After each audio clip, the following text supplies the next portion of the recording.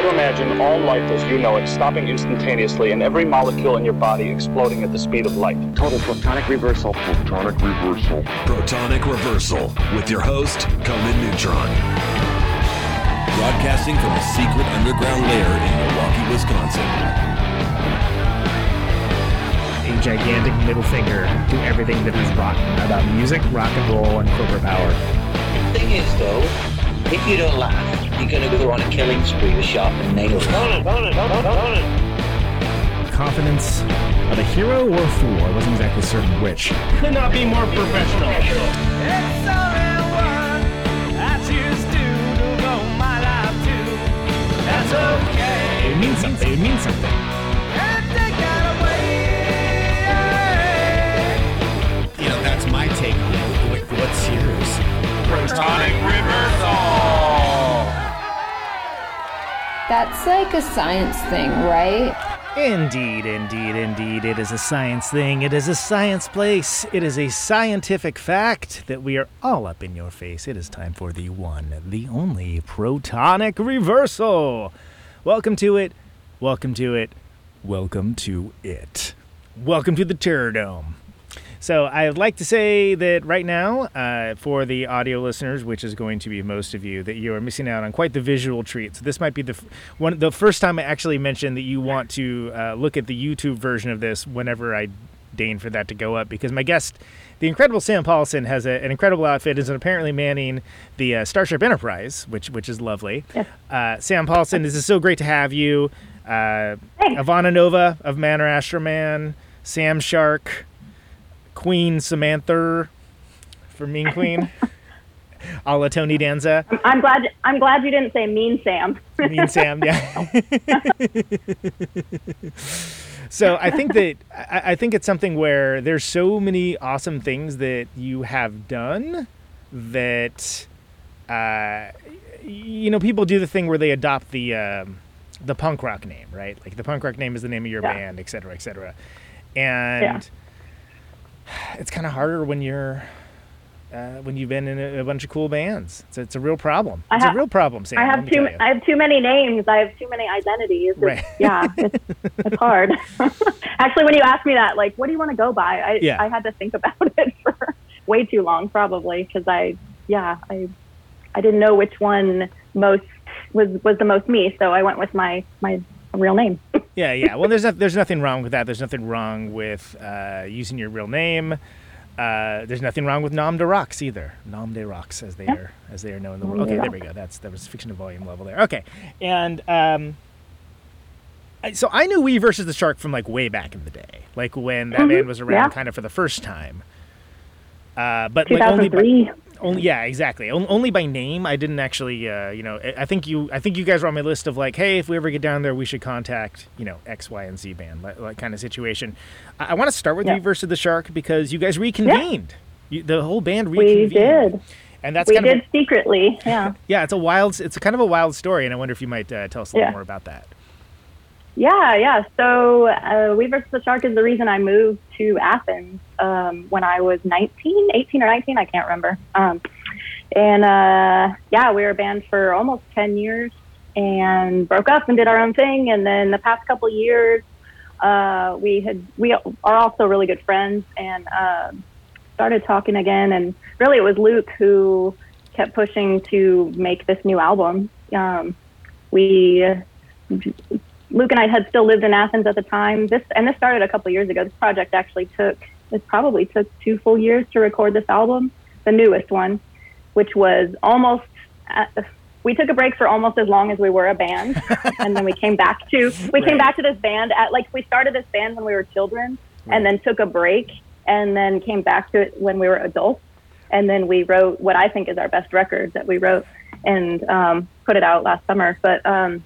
It was Luke who kind of kept pushing, being like, hey, we have like all these half-finished songs or, these songs we always wanted to finish. And what are you guys doing? Like, can we just work on them and record them just for us, just for fun?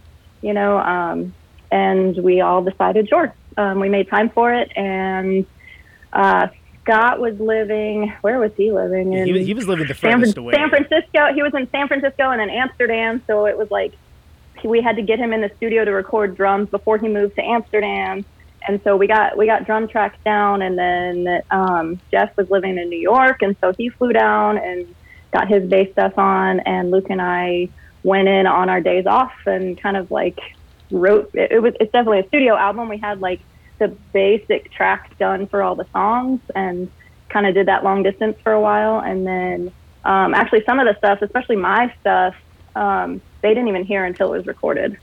Like, really? I kind of, yeah, and a few of the songs too, they wrote after I left the band, and they kept playing for about a year, and they really wanted me on the song, so I got to go in and kind of like, they didn't tell me to do anything. They were just like, we need you on this. Go do something with it. Do your Sam thing.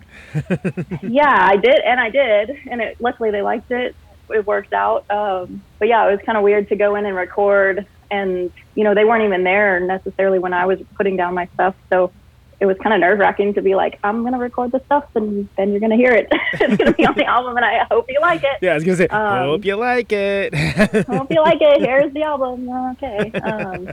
But yeah, it was actually a really fun experience.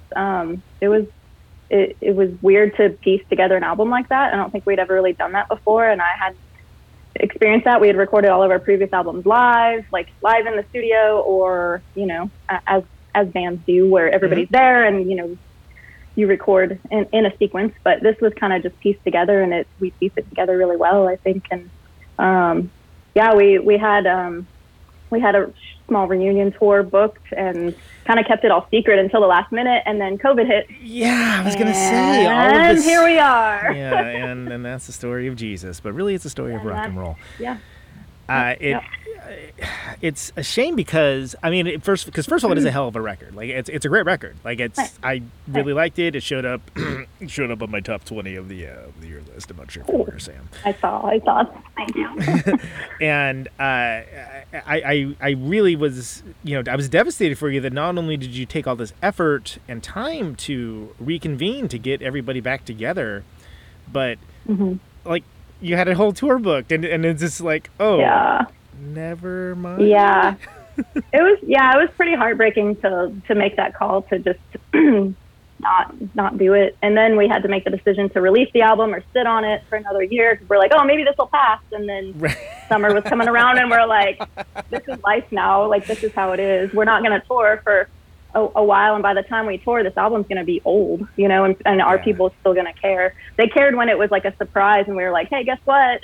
Here's an album, and people were like, hey, yeah, I want to come see you play songs on this album. And now, it's probably going to be 2 years from the start of the pandemic where live music starts to come back. And we were just like, I don't want to sit on this album for that long. Let's just release it and hope people want to buy it and listen to it. And I don't know that we'll play it live ever. It was a good idea, but it was going to be a lot of work because we hadn't played a lot of the old songs, and we had never played the new songs live. It was a studio album. Yeah. So it was going to be a lot of work to figure out how to play it live and make it sound the way we wanted to. We were willing to do that, but then the universe did not want us to. So, so instead, we put out what I think is a really good record, and I'm really proud of it. And I'm really impressed at how it came together. It seemed like at first it was just going to be a thing for us and just our close friends, and being like, oh, if you knew this band, like, you might like these songs or might remember some of them. And, but then we finished it, and we were like, wait, I really want people to hear this. I want everybody to hear it, and I want it to be a thing. So yeah, it turned out for the best, So, there's a lot of things I want to talk to you about that. Like, not the least of which is the level of effort for that, is huge, and it's obviously so disappointing. But did it with that much of a time span between when the band was originally active to now? Did it snap back in place? Does it feel like, playing in a cover band? Like what? What? No, how was that experience? It felt like we never stopped. That was the cool thing. We had actually talked about it too, about how it would feel to all be in a space together again and to create together. And we kind of just said, we're all really good friends. Like I think this will be a good thing, and we know how to be honest with each other now, and right. We're all better musicians. We're all better at everything that we were a decade ago.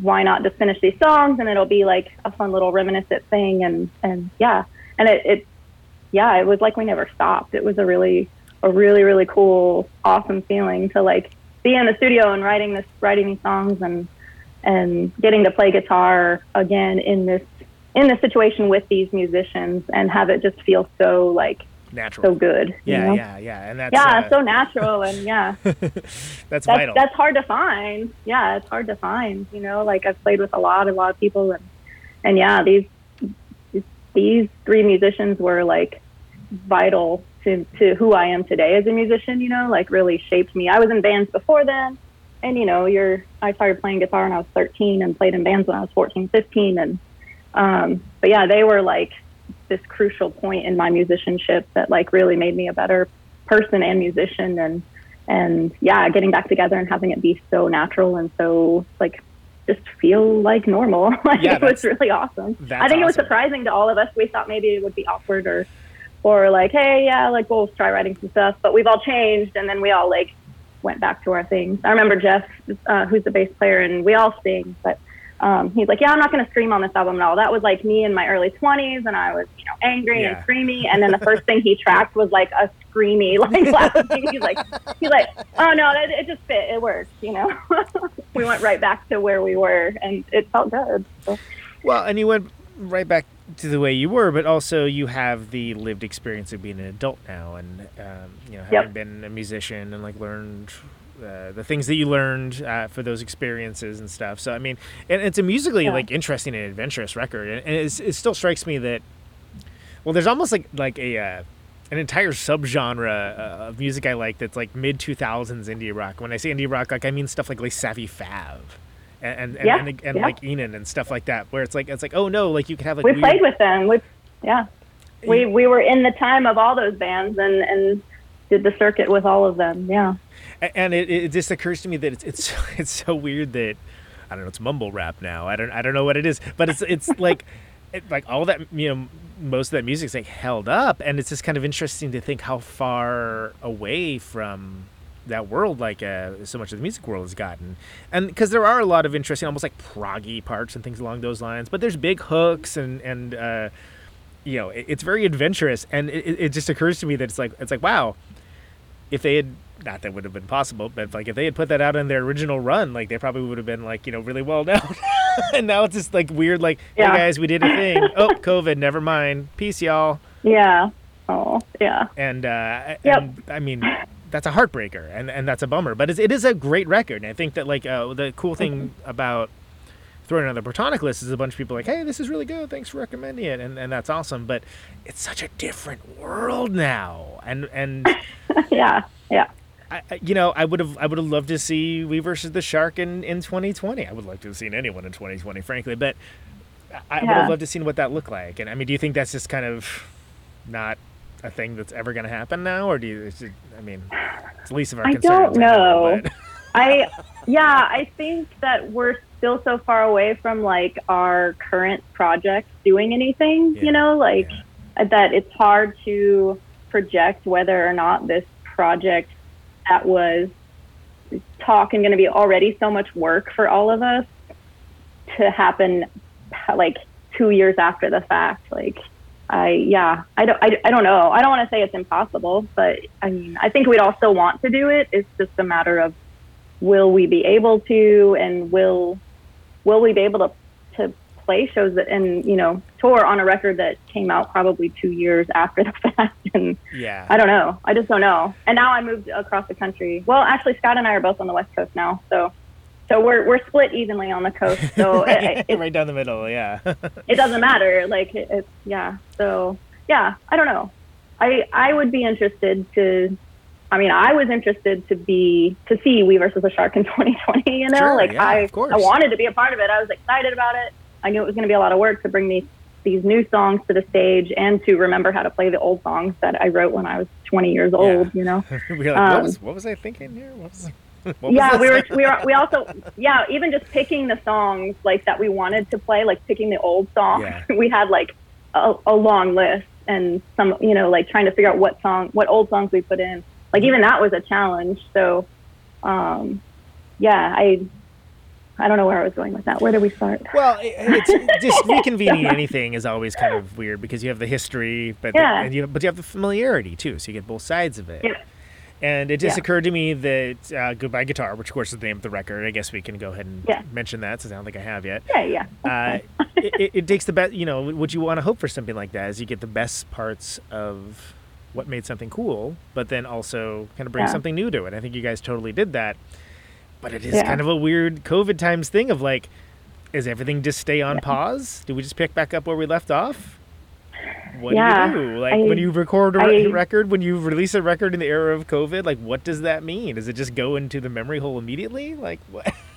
and we don't know. Nobody knows. We're in this weird wormhole right now of like, what's going to happen when venues can reopen? Like everybody's going to want to play. So then it's like, it's like, could we even book a show, a band that hasn't played in 15 years? Like, could we even book any shows? Actually, there's anywhere. a White Stripes reunion. U2's playing, they're playing the like front we're way row. down on the list, Exactly. And then is anybody going to want to see us? Like, even when we were making this album, we're like, who's going to want to listen to this? Like, I want to hear these songs recorded, but who's going to want to listen to it? And then when we started sharing with our friends a little bit, they were like, oh, this is, I want to listen to this. Yeah. And then we're like, who wants to see this? So even the tour that we booked then last summer was booked very specifically in places that we knew we had people who wanted to come see us. And I don't know if that was for us or for them. I don't know if we booked in cities because we were like, oh, I know that these people will come out and I won't feel like shit if nobody else comes out to the show. Or it could be really awesome and be like a really good tour that a lot of people want to come see. But it was just like, even at that point, it was so like unknown territory. And now we're even further into the wormhole of unknown territory that it's so hard to even say what we're going to do, what's going to happen. So. Yeah, certainly, and it's one of the things. It's timing too, And I think of all the. Oh yeah. And I've had a lot of bands on that just, had also had like big plans and we're doing a bunch of things, and it's like, oh, and never mind. And nope, everything's canceled. And I just think about I've talked about this recently about just because we had to cancel a bunch of dates, and then it was like, oh, don't worry, we'll just make them up in the summer. Oh, cool, we're playing with Shiner. That's going to be great. And then it was like, I radically overestimated people's ability to deal with this crisis. Oh, yeah.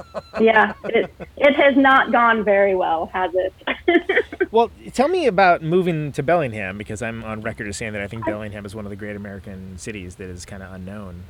But it's a... I've already tried to get you to move. I've only lived here a month, and I've already tried to get you to move here so we can start a band. Because you introduced me to, like, 5 other awesome people and musicians, and we're all like, yeah, just move here. Like, what are you doing? It's the best. I love Bellingham. It's a wonderful place. It's really awesome. Yeah. Yeah, so... I don't know. I'm going to sound crazy when I say this, but like I lived in Athens for 18 years and pandemic hit, and then I sold my house and quit my job and moved across the country. Like that sounds normal, right? That's what normal people are doing right now. Some normal quarantine. It sounds like a very rash pandemic decision, but it wasn't. I mean, I've been thinking about Athens for a long time and leaving, and I've always wanted to live in this area of the country. Pacific Northwest has always called to me, and it's beautiful, and the scenery and the weather and everything. And I've played up the West Coast many, many times. And I also think when I was little, so I was born in Texas and then grew up in Colorado, but my parents were actually on the way to Seattle. We were supposed to move to Seattle when I was little, and they broke down in Colorado. And they broke down, and my dad was a firefighter, and the person who stopped to help us was the fire chief in that town, and they became real good friends, and so we ended up just moving to Colorado. So there's always this little, I feel like my dad tells that story all the time, and so I think it's like engraved in my brain somewhere that like I was supposed to be in Sleater-Kinney, and I was supposed to be out here. Yeah. You know, like if I had moved, I think I'm a little younger than them, maybe very slightly, but like I feel like I would have been a whole different musician if I had like grown up here. And so there's always been this little part of my heart that's like go there, like go be there and figure it out, you know. So pandemic just happened to be like a good time for some reason. Like, I mean, well, I can tell you the reasons. I sold my house like in a day. I mean, that was ridiculous. It's a seller's market. It's crazy. Yeah, because it seems like that area is kind of going that way, right? Like it's becoming way more, like more people going out than coming in of creative types because it's becoming less easy to live. But then also people that are coming in have a little bit of money. Yeah, and so it was really easy to sell my house, and I'm a nurse. For my money, for my adult job, the other personality that I have is Nurse Sam. So I have all these names, and then I have Nurse Sam to have a retirement and health insurance and all that shit that you need to live. So it's really easy to go anywhere and be a nurse. So that wasn't an issue. And I don't know. Bellingham, we had played here a few times, and actually Manor Astro-Man has ties to Bellingham as well.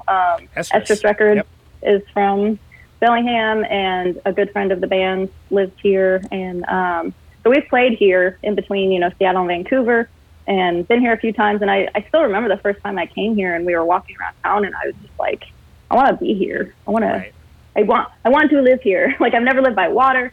I miss the mountains. And it just has everything that I wanted. And so when I was entertaining the idea of moving over the summer, Athens got to be a real bummer in the pandemic. Like, it was Athens has always been this nice little bubble. And I'm trying not to talk shit about Athens because there are so many wonderful people there. And it's not any of those people that have destroyed anything of it for me. But the little bubble of Athens, much like the bubble of Austin in Texas, it used to be this really fun, creative place full of music, full of art. And I feel like it's really changed in the past few years. And the pandemic really highlighted that because a lot of local businesses closed and nobody cared about it. My favorite venue, Caledonia Lounge, closed. And a lot of people cared about it, but it was like, we couldn't do anything to save it. Like, it was awful. And that place has been around for a long time. And that was to me. That's on the same level as in San Francisco, and I moved away from the Bay Area. But when the Hemlock Tavern closed, it was like, like where do we play now? Yeah, exactly. Like where do bands that where are the bands that play the Hemlock go? Oh, nowhere. To hell. Apparently, they go to hell to play. Apparently, but it just felt like all the things that I loved most about the town were just kind of floating away. And so it felt like a good time to think about moving away. And I moved a lot when I was a kid, and then I moved to Athens, and I've been there for 18 years. So I kind of felt like it was just the right time. So my partner and I came out in November for a 95s on the plane, and we rented a camper van and camped up the coast. Yeah, and that's awesome. He's lived in Portland, and I really wanted to show him Bellingham, but we kind of just decided we wanted to be on the West Coast, and we took a little camping trip, and I showed him Bellingham, and first day he was like, yeah, this is it. He was in. That's awesome. Let's live here. And so we went home, and we didn't mean to move so fast. It's like we took this trip in last November and went home, and I was like, I'll talk to my realtor. I'll see what it's like to sell right now. I don't know. And then it was just got an offer without even listing it, and it was like, are we doing this? We're doing this, right? And we sold the house and we moved by January. Right. It was nuts. It was so fast. Pretty quick. Well, and it does occur to me that it was so fast. It is actually in some ways a very good time to make a change like that, because there's so much, if there's nothing else going on other than I had a really busy job. Well, I went from being part-time nurse and part-time touring musician to full-time nurse and not leaving my house except to go to work during a freaking pandemic. During a pandemic, so there was a big appeal to being like, hey, I'm not traveling, I'm not leaving, I'm not touring. Why don't we go move and get set up in a new place? And by the time everything's up and running, I'll be ready to go. Yeah. So it made a lot of sense for me and for my partner and I. So we just did it. And I kind of had the same feeling when I moved to Athens. I'd only been to Athens once before deciding to move, and it was just you like the cut of its jib. It felt right. It was the right decision. And I've been in Bellingham for a month, and every day it's no, I made the right decision. So it feels really good to be here, and it's a really cool town. It's beautiful. I mean, it's on the water. It's near the mountains. everyone I've met so far has been really, really nice, and it's really cool. So I know that I made the right decision and I'm in the right spot. So I'd be remiss if I didn't mention that Patrick Ferguson of the amazing 5'8" and et al. Crash and Ride, et cetera, says hello. I was talking to him earlier today, so he sends his best. Patrick, yeah, he's awesome. So, and you didn't just leave. You didn't leave your job, your house, your friends. The amazing Mean Queen is a hell of a band. Like I believe I've expressed that time and again. I mean, was that like a difficult decision to factor in because of that? I mean, not that you guys could actually do anything, like anything else. Yeah, we couldn't do anything. It was, Mean Queen was always the band. So Helen and I have known each other for a long time, and that was the band we started together as adults to like we knew that with our jobs, we wouldn't be able to tour much. We wouldn't be able to play shows very much, but we really always just have this need to be writing and being musicians. And we had a lot of practices where we're like, I don't even feel like this band needs to play live shows because I get everything I need from our practices. Like, it was so fulfilling to just write together and play. And so we always knew that band wasn't like, we didn't try to be on record labels. We didn't try to get all these big shows. Our tours were like short weekend tours, and like we didn't expect to make any money off of it. It was, it sounds like a selfish thing, but it was a band for us. It was the band we wanted to be in and write and be proud of the music we wrote and record, and just enjoy the parts of being in a band that we both really, really liked. So that was always Mean Queen's thing, neither of us was going to quit our job if we got offered a record label, or, we started the band when we were in our 30s. Like, you can't necessarily think about that at some point in your life. So, it was still hard. I mean, I missed Helen a lot, and we had a couple different drummers, but Tim, like, the three of us wrote really well together. And this record, I've been sitting on a record on the Mean Queen record for almost a year now too. There is talk though, it will be released soon. I don't have any more definite details on that. I wish I did, because I could push it hard here, but I was gonna say this would be the place, wouldn't it? But give me a Protonic Reversal exclusive. Mean Queen album coming soon-ish. Coming eventually. Eventually. Yeah, so that was another record too. Like, I was really busy the year before pandemic hit. Like, I had that Shark record and a Mean Queen record finished like last spring, and Mean Queen had tours and Sharks had tours, and then it all just like hit a wall. So same thing with Mean Queen as Sharks. It was like we canceled summer tours. We held on to the album because we're like, I'm not going to release it, because we kept hoping like, hey, in a month or two it'll be back to normal. We'll release it then. We'll have a big show. We'll do whatever. And it just never happened. Yep. So, no idea what that's like. Yeah.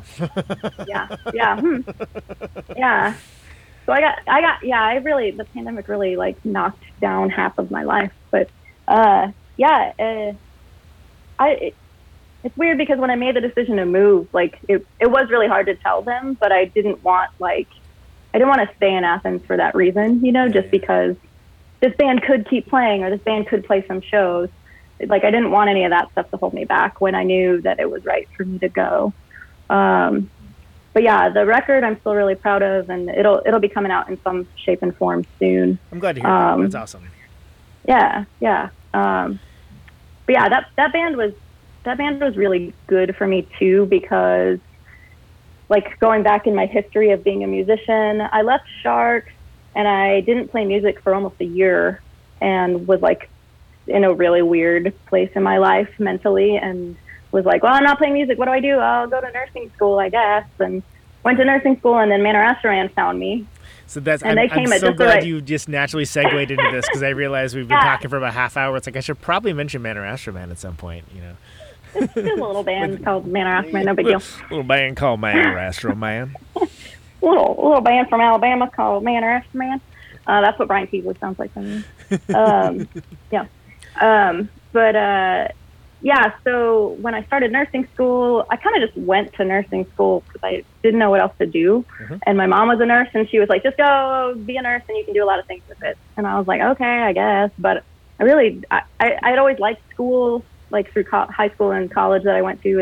And the nursing school, I didn't like it, but I kept pushing through because I was like, well, this is what adults do. Like, you got to just get a job and follow through it, right? These like, are all the things I'm supposed to do. I'm checking the list of the boxes. And I'm not playing music, so what else am I doing? Like, I might as well just do that. But Man or Astro-Man showed up at a time when I was, like, starting nursing school, and they weren't touring that much, but it, like, happened to line up with my school breaks perfectly, and I was like, well, maybe this could be a cool thing to, like, bring me back to the music world. Yeah. And it really did. Like, it did 1,000%. Like, it was perfect timing for them. And Mean Queen happened a couple years later in that same way, where I was like, I love being in Man or Astro-Man, but it's not me. Like, I write with them and play with them, but, like, I wasn't me in any band, you know. I was a part of Man or Astro-Man that had been this thing for so long, and I fit in well with it. Identity, that's beloved, and for good reason, but like a clearly defined identity. Right.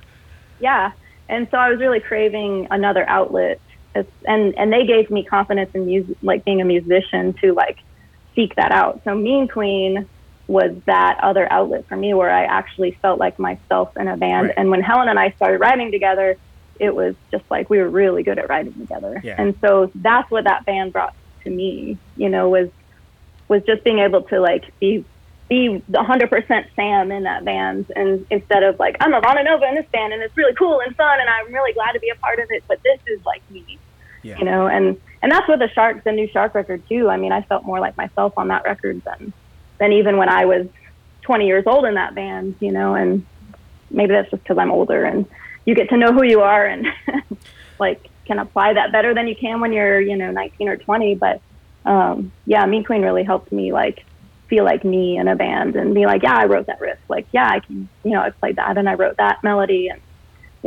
so every band I've been in has kind of like hits me in the right way in a different way, if that makes sense. No, totally, and it does. And being that being familiar with all of your work, it's like it works different muscle groups almost, right? To use that analogy, and I think that there's different something exercises. Yeah. So how did you come to take up being a Vana Nova? How did you join up with that wacky crew of Astro-Man?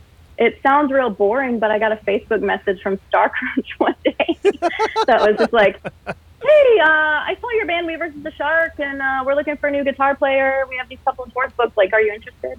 Like, it was real, like, laid back. And, wow. And I knew who they were, but I didn't quite know how big and who they were necessarily, world like famous, Paragon. Yeah, I didn't know. Yeah, and I told a couple friends about it. I was like, this band Man or Astro-Man wants me to be in them. They're like, what? Like, huh? And I was like, should I do it? What They're now? like, yes, what? Do it. And I kind of I didn't even research because I didn't want to. Oh wow. I got a reaction from some friends that were like, you need to do this. Go do it. And I was like, okay. And someone I met asks you if you're a god, you say yes. Yeah. But yeah, I responded, and like the tour dates lined up with my school breaks perfectly. And I met up with StarCrunch, and he gave me a CD of like 30 songs just to learn. He's like, here's like some of our most popular songs that we'll play in rotation, and like stuff just learn a few of them for practice. Yeah. Okay, cool. All right. Yeah. And so me being an overachiever, I learned all 30 songs and went to my first practice and met the other two guys, and they were like, okay, yeah, let's play a song. Like, what songs do you know? And I was like, I learned all 30 of these songs. And they were like, we don't know half those songs. Like, what are you doing? Like, it's one up on us, lady. Yeah, so we played a few songs, and it was really good. And then I think I taught Coco some of the other songs that I had learned that he couldn't remember how to play. And that was our first practice. And we practiced once, and I played my first show at the Earl in Atlanta. Wow. And then hold on, the story gets better. So first show, so I had one practice. Mm-hmm. And they're like, hey, this is great. Yeah, you're doing great. Like, okay. We played the Atlanta show. It went well. And then the next week we flew to Spain to play a festival with Nada Surf and Matthew Sweet. And it didn't. The crazy thing is that it didn't even hit me what I was doing until I was like on this plane flying to Spain on my fall break in school, and I was like, wait, what did I sign up for? What am I doing? What is this? And then now this year will be my 10-year anniversary of being in the band, which is awesome. And congratulations! It's stuck. I'm the longest running second guitar player in the band.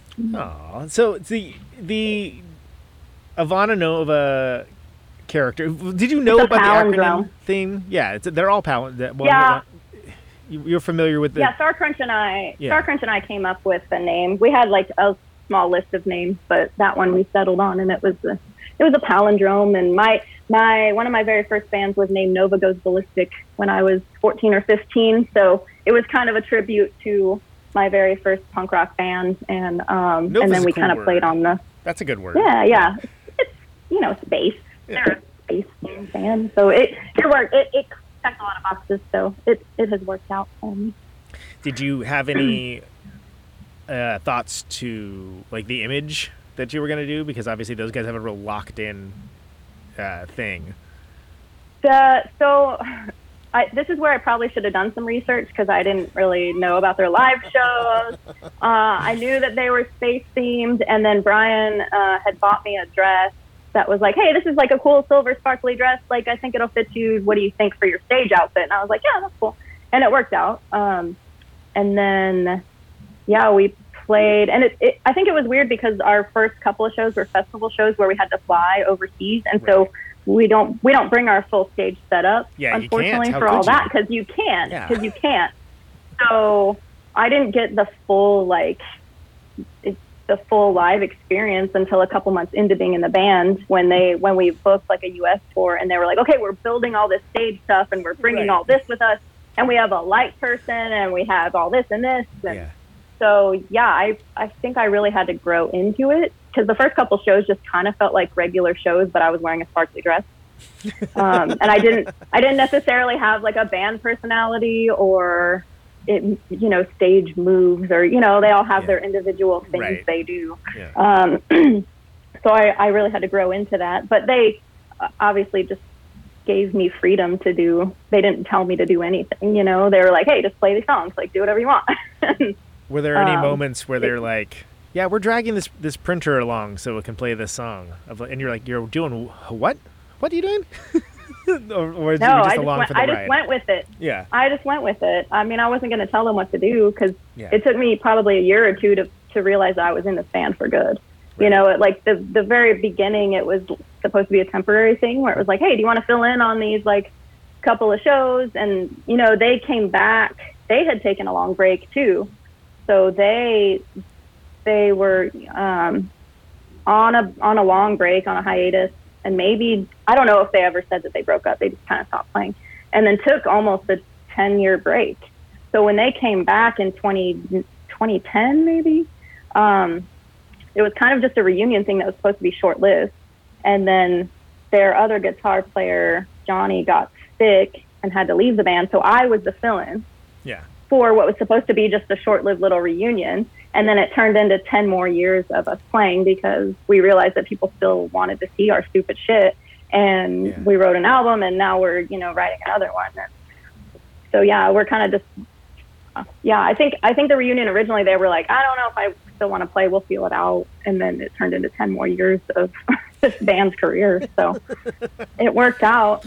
Well, I mean, and speaking of someone who is a longtime fan of the band, I definitely think you brought a massive spark of new energy to it as well, but without losing any of the old power and glory. What made that band great in the first place. Like it was something where, and I didn't know you from Moses. Like when I first saw you play with them, but I was like, oh, that new member's cool. Like she's great. Like that's awesome. I think it was was it Bimbos in San Francisco with No, it was before that. It was somewhere. I hope it was before that, because that was a terrible tour. I saw you. I think I saw you 2 times in the Bay Area, and the second time was Bimbos. And that was a tour that we broke down at, and we had to like drive separate cars, and we only had our guitars. And we pulled up to the venue, and they were like, "You get on stage now, like put your dress on, and you're on right now." Yeah. And like someone else had set up my pedals and shit, and I was like, "This is the most stressful like show I've ever played." Well, and I remember that show distinctly, and that was the second time that I saw you play with them. But I think some drunk guy, I might have told this when Brian was on there, because I got his side of the story from this too, but some drunk guy mistook me for Coco, which is weird, because I'm like, okay, and he hands me $20, like, "This is for you. You guys are great, man." I was like, "Thanks. I'm not in the just great. Okay. And then I walked over to Coco and told him that story, and he's like, "You don't even look like me." And I'm like, "I know. That's what I said." It was like, "That's so weird." And I was like, "I know." That's so weird. But I passed the $20 along. Because he was. Thank you. That was probably all we made that night. I was gonna say he was, because I think somebody mentioned the troubles that you guys had on stage or something along those lines. But I was. Yeah, we broke down in between LA and San Francisco. We broke down, which is just desert, and we were stuck there because they couldn't fix the van for a couple days. But we were trying to play all these shows, like figure out how to. We rented 2 cars and just drove whatever we could fit in there, and then we ended up driving back. Some of us drove back to LA and flew to Vancouver and played our show in Vancouver, right. And then took a bus somewhere. I think that's actually where, like, I was in Bellingham for a day because Carl lives here, and we like drove back from Vancouver on a bus. It was such a mess. Planes, trains, and automobiles for this tour. Yeah, and it was such a mess. And at the time, all of us were so mad the whole rest of that tour, and we're just like, "What are we doing? Like, what is this?" And now we can laugh about it, but it's anytime you mention like a San Francisco show or like West Coast, I think all of us immediately like have that PTSD, a little bit of like, like, "Oh, I want to." Have you found it to be? I mean, you obviously caught on that the band means a lot to people. Have you found like the fan base to be like pretty receptive, like pretty cool about you being like, you know, the new person in the band? Very. I think also for them to never really have had a female in the band, like that was a new part of the audience, and I don't know. I mean, we have a lot of fans who like don't know how long Man or Astro-Man's been a band. So we'll play shows and I'll have people be like, "Oh, I've never heard of you before, but I saw you and that was awesome. And like, it's cool to see a female." Like, that sounds really shitty when I say it that way. Like, "Oh, you're a female, you can play guitar, cool." But it's the world we live in. That's not what, you know, that's not what they, anyways, it's hard it's always meant as a compliment. Yeah, it's meant as a compliment. It's meant out of excitement, and there's a pedantic way that you could take it that would be instructive but joyless. And I've seen the exact behavior that you're talking about, and it's sort of like every time it's. But the people that really like are genuine about it, they're not saying like, "Oh, you're good for a female." They're saying, "Hey, it's awesome to see like a female be badass on stage." Like it's not necessarily saying like, "Oh, you're good for a girl." It's but yeah, like, I've hey, had, you know I've that had space attack that was a show that just happened? Like it's pretty cool that it was co-ed. You know, like that's and, you know, it is cool. It is cool.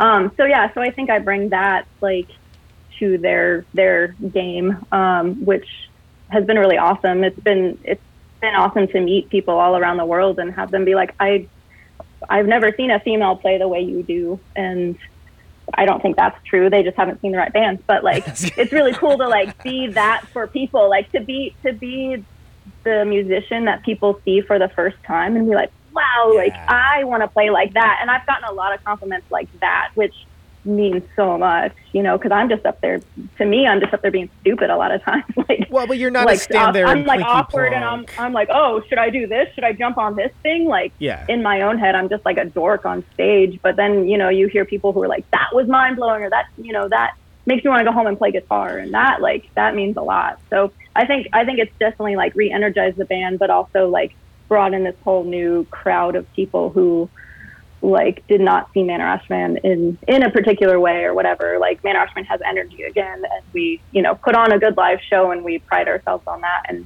we want our live shows to be fun, and we want people to feel that way when they see us. You know, we want them to be blown away. And I know every band wants that, but we Yeah, of course we do.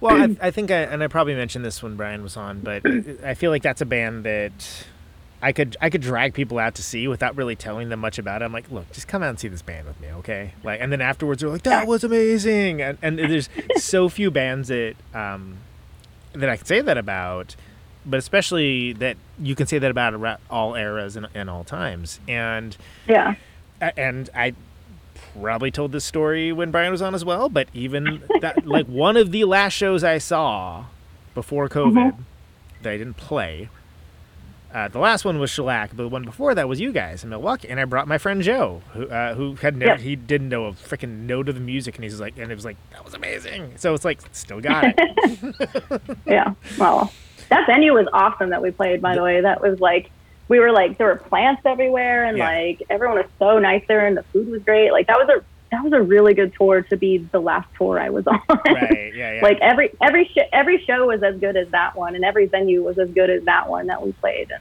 it was, if I had that to be my last tour before pandemic, like I feel really lucky that that's what it was. I'm glad I went because we had just gotten back, and like there definitely was a moment of like, well, I could just stay on the couch. No. Yeah, you're like, do I want to go see another band? Yeah.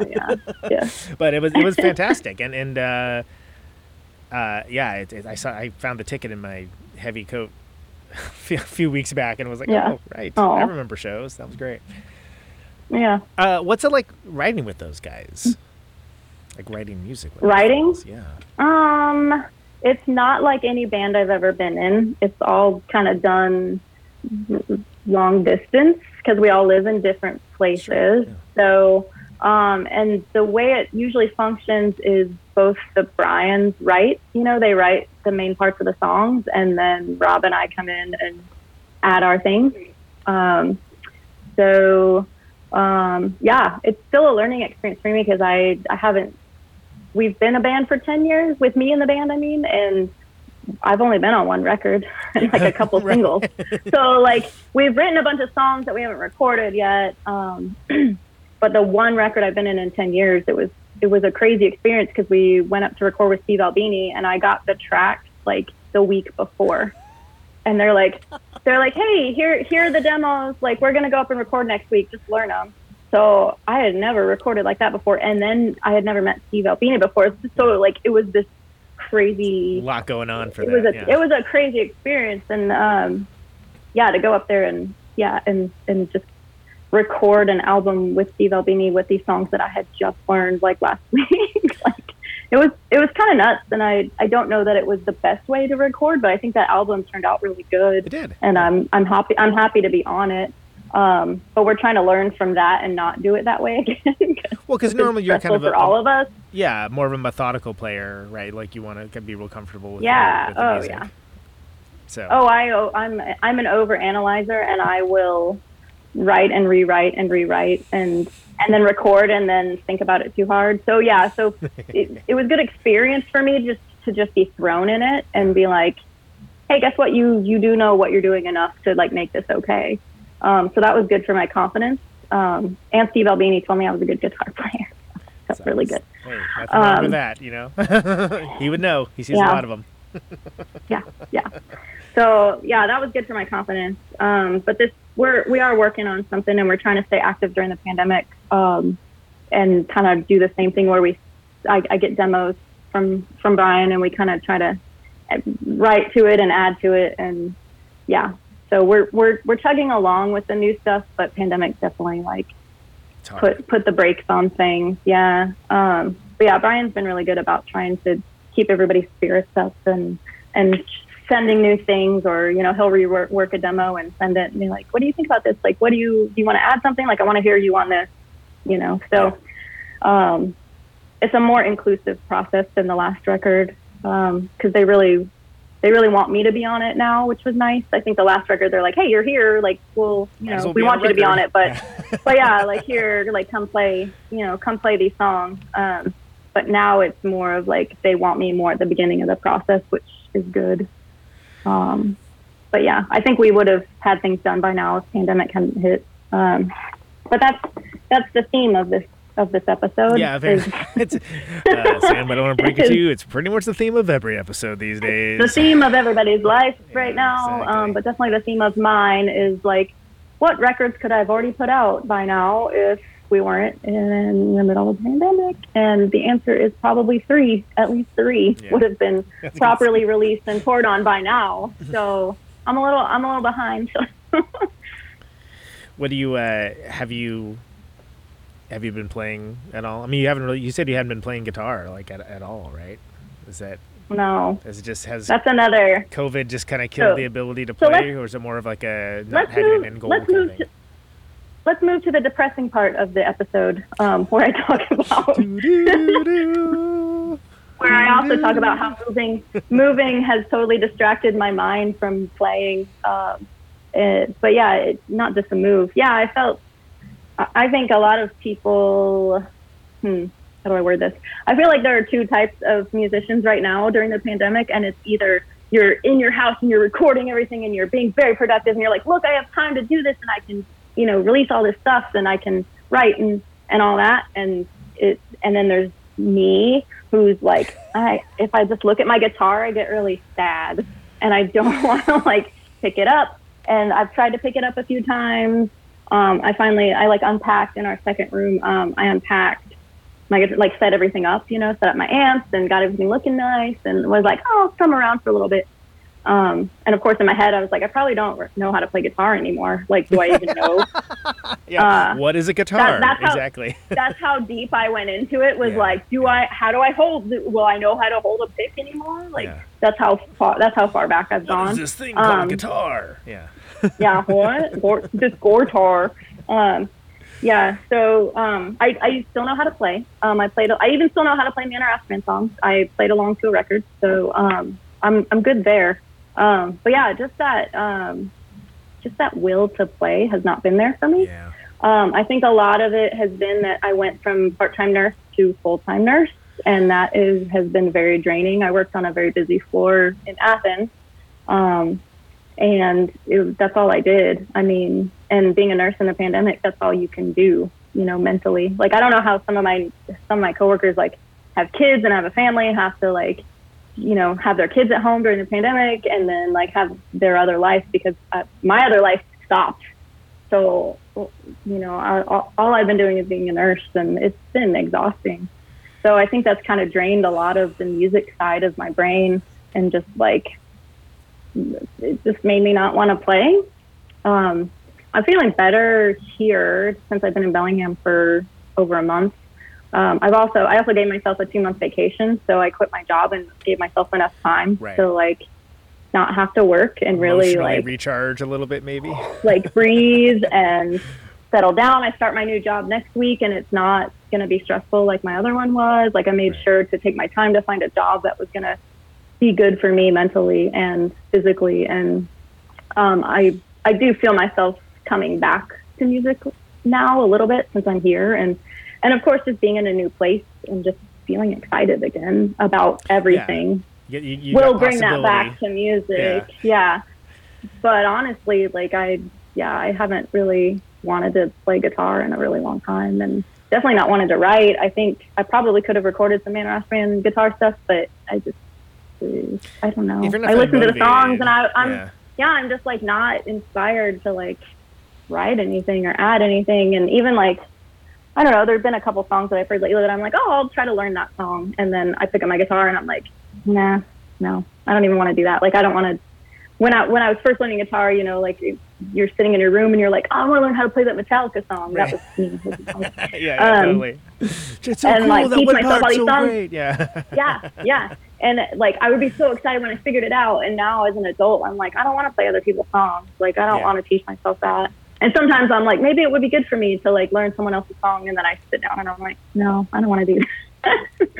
So yeah, I think it's just finding the right motivation. And I am feeling better mentally now that I'm here, and like things are exciting, and I got a job that I'm excited about, and it's all coming back around. But yeah, the past year of just like being in the thick of it with the pandemic has like just really like shut down my musical brain. So do you think part of it might have something to do with like not having an end goal to work towards or something, where it's like you know there's not like a tour or a record or thing where it's sort of like, oh, whatever. I mean, I think it was it was such a big letdown because I had all these things coming up to the pandemic. You know, I had 2 full records that were done in March of last year with big plans to tour on both of them and have those released. And I had a big summer planned, and that Manor Ashman tour, right after that last tour that you saw us play, we actually had another festival circuit in March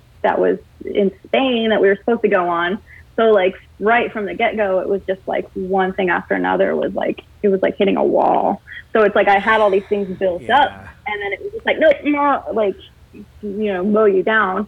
So I think it just took mentally, it just like really like, I mean, I seemed like I was okay, you know, and and then like threw myself into work because they needed people to work more. So I was like, fuck, I'm not playing music, I'm not touring, like I'll work more, like you know, I'll be there. So I kind of threw myself into work, and I think that like pushed me even further from even dealing with the fact that all these things were put on hold. That was half of my life. So yeah, I'm just now vocalizing and like really working through all of that distress from like half of my life being completely shut down, you know, and I'm good at just like distracting myself and just being like, I'll work more hours. I'm fine. So, and now that I'm here in a new place, and I'm like, okay, I need to work through, you know, making sure I'm actually fine.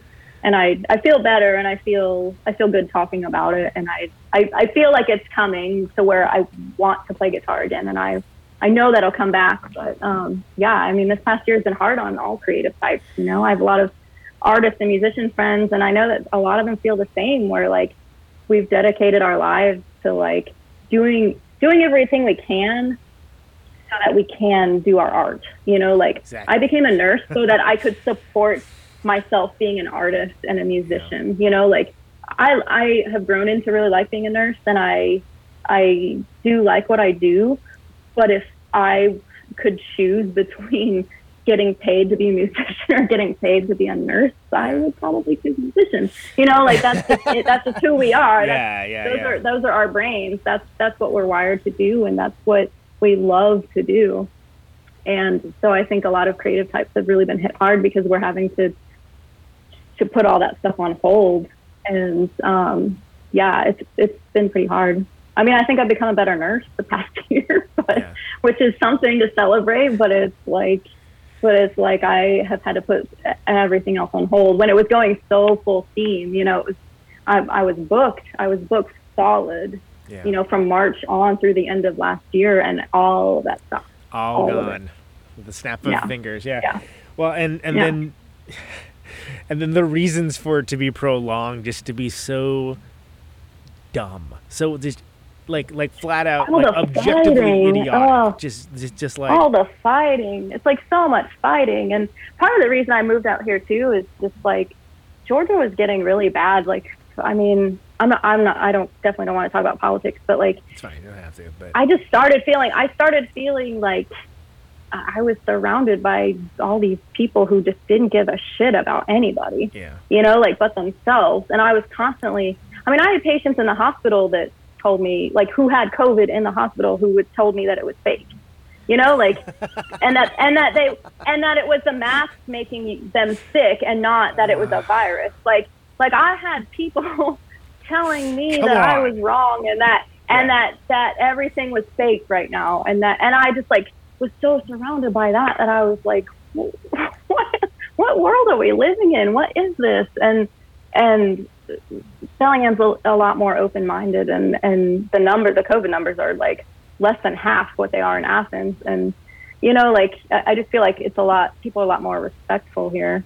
And so that was a big reason why I wanted to move too, just being like constantly pummeled in the healthcare industry in a state like that where a majority of the people just like didn't give a shit or didn't understand or weren't willing to learn, or it's got to feel like telling me or something, you know, telling me I was the one who was wrong. Like I started to be like, am I crazy? Like, do I need to wear a mask to the grocery store? Like, I'm right? Like, Yeah. I know this, right? And it started to make me doubt everything. It was so weird. It's so weird. But yeah, Bellingham's a lot more respectful, I think. Like, I feel it already being here. But yeah, that was helpful. So yeah, I did feel like I was drowning in Athens and in healthcare and pandemic, and then not able to have any sort of output as far as the creative side that let me forget that side. I used to have a really good balance of like working a pretty stressful job, but being able to only work part-time and then have my outlet of, you know, playing music and traveling and constantly moving. And yeah, that part of my life got taken away. So I was just like bombarded with, hey, you're just a nurse now, and here's all these people who are telling you you're doing a terrible job because they don't believe in science. So it's been a very weird year for my brain in here and for everybody I know. And you've got a day job that's not only in demand, but is like a yawning maw of need as well. And sort of like, so I've got this, you know, part of my brain where it's like all my creative part of my brain is not able to be utilized. Well, don't worry, because you will never have enough to fill like the hole that is in this other part. Like it'll take and take some more until it literally breaks you. Breaks you. Yeah. Yep. Yeah. Yeah. So but I like being a nurse. I do. I swear I do. Well, but I think so. First of all, something that I've heard from listeners of the show is that they actually do enjoy when people who are musicians who do have a day job and do balance it speak to it, like speak a little bit about that. And so I was gonna say you said something really identifiable to me, which is setting your life up in such a way to support the artistic endeavors, and then to have that just, you know, the rug just pulled out from under you, rough business. So you know, how did you said you were going to just had started in with nursing school when Man or Astro-Man Facebook messaged you. When they sent me a random message, and I was like, yeah, sure, whatever, I'll be in your band. Cool. They slid into your DMs, and you're like, who's Man or Astro-Man? What's this? I feel like I'm going to make a lot of fans mad at that, because like I'm sure a lot of people would like really want to be in Man or Astro-Man, and for me to be so nonchalant about it. Okay, so let me... I know what I have now, and I'm grateful that they wanted me to be in the band, but also I will say I think them asking me was also out of convenience because I happened to live down the street from Brian. Like, it was that I lived in Athens. It wasn't that I was handpicked out of like all these bands in the whole country. It was like, hey, this person lives in Athens, and it'd be easy for her to be in the band. Like, yeah, I just don't want to like make a lot of fans mad who are like, she didn't want to be in the band, and it's like, that's not true. It's just I didn't do the research. I didn't know exactly what I was getting into, but it made the experience so much better that way anyway. That I had to like just find that out on stage, what Coco was wearing and what he did, and I was like, oh, this is what we're doing. Oh God, okay, yep, okay, I'm in. a unfortunately rejected song title from a previous band of mine was "There's Something to Be Said for Proximity," which I think is applies to what you're talking about there. But also people that don't have the context. I mean, you know, it's not like We vs. the Shark wasn't a huge band, but it was a known band. It was a band that, like, you know, you guys were very well respected. I mean, in your and field. We were big in our region, you know, like we were for indie rock in, like we could sell out the 40 watts sometimes. We could sell out the 40 watts sometimes, you know, like that for an indie band, like, is not bad, you know. So, but that's hard to explain to non-music people. I have non-music people ask me all the time, like, what band are you in? And then when I tell them, like, Man or Astro-Man, we play, like, surf punk, they're like, oh. They're like, oh. Or I'd have patients be like, oh, well, like, are you on the radio? And I'm like, no, not really. And they're like, well, I remember one patient in particular, it's always with the patients because that's my non-music life, you know? So, like, my coworkers and my patients are, like, they're not usually non-music people. And they're like, oh, you're in a band, that's cool. Like, are you on MTV? Are you on the radio? Like, were you, you know, whatever. And when I'm like, no, I had this one particular patient who was like, well, one day you will.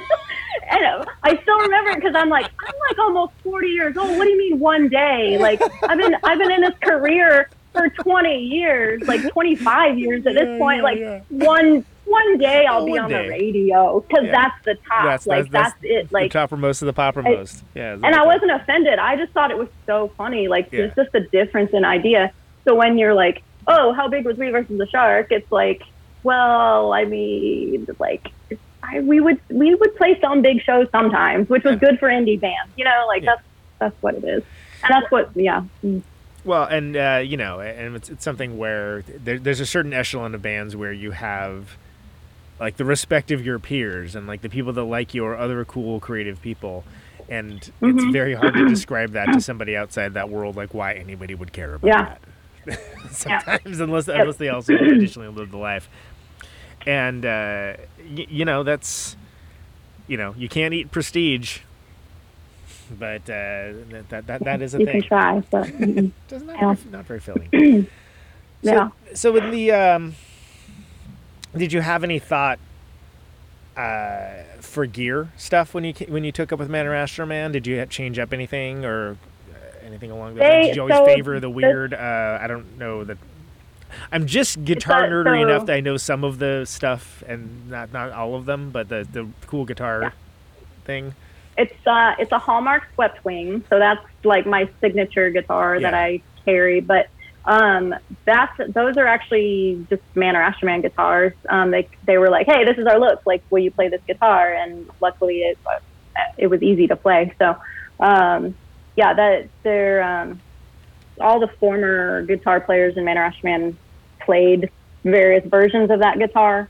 So I kind of just took those over. So I have two guitars and a bass that match that are made by a company called Hallmark out of DC, and they're the swept wings. But yeah, they outside of that guitar, they didn't really tell me like anything else. They're like, bring whatever pedals you want. Like when we're touring, if you want to use this amp instead of your own, so you don't have to carry your own. So they're pretty like open about it. But I'm also just like, I'm second guitar. I'm not lead guitar, so it wasn't like crucial that I like had everything perfect to match up with Star Crunch. It was just like, hey, as long as it sounds good, we're cool with it. But I do know that I brought, because I kind of my like me in music is a lot heavier than Man or Astro-Man. Like I had never really played surf music before, and I think what I brought to the band was definitely heavier and grungier. And totally, I think at first it was a little startling to them. And I remember Star Crunch one day, he didn't want to like tell me not to do something or not, you know, but he's like, maybe like turn the fuzz down a little bit. Like that's all. Like, and that was like the only time he's ever said anything. And I was like, God, like tell me what to do. Like it's fine. You tell me what you want out of this. It was like I, interviewed for a job and got the job. Like train me what you want me to do. Yeah. But they didn't really want to do that either. You know, they were just like, do whatever you want.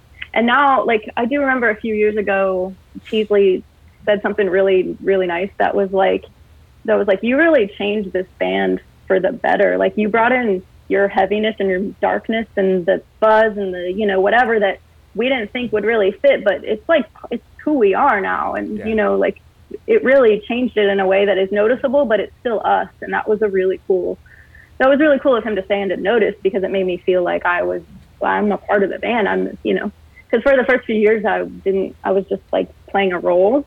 Yeah. And now I feel like I'm in it. You can be like your I'm authentic self, and it's an integral part of the creative component of what the band is. Yeah, exactly. So yeah, but they'd always kind of given me freedom to.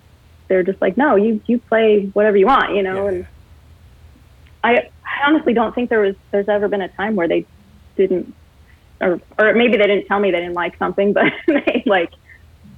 there's never been a fight over any of that. Like whatever I'm playing, they're like, yeah, it's great, it's cool, like keep doing it, which was very encouraging. And it felt like I fit in well. I think if I was really fucking up, they would have told me earlier on. But they just encouraged me to like be myself in the band, and that's how I grew in the band, and now why the band has evolved the way it has in part to do with me and just us, learning how to play together and whatever. But I was really given the opportunity to just be myself in the band, which was really awesome for a band that had already been established for 20 years. Right. To have someone new come in, and then they were like, yeah, just do whatever you want, and then it like worked out. I mean, I think that's pretty cool. But they're also a band that's embraced change over the years too. I mean, like if you listen to the very early Estrus records, ones, it's like more like, oh no, this is like straight up surf, and then you get to like technetium and things along those lines, and they start bringing in like other elements and EVAC.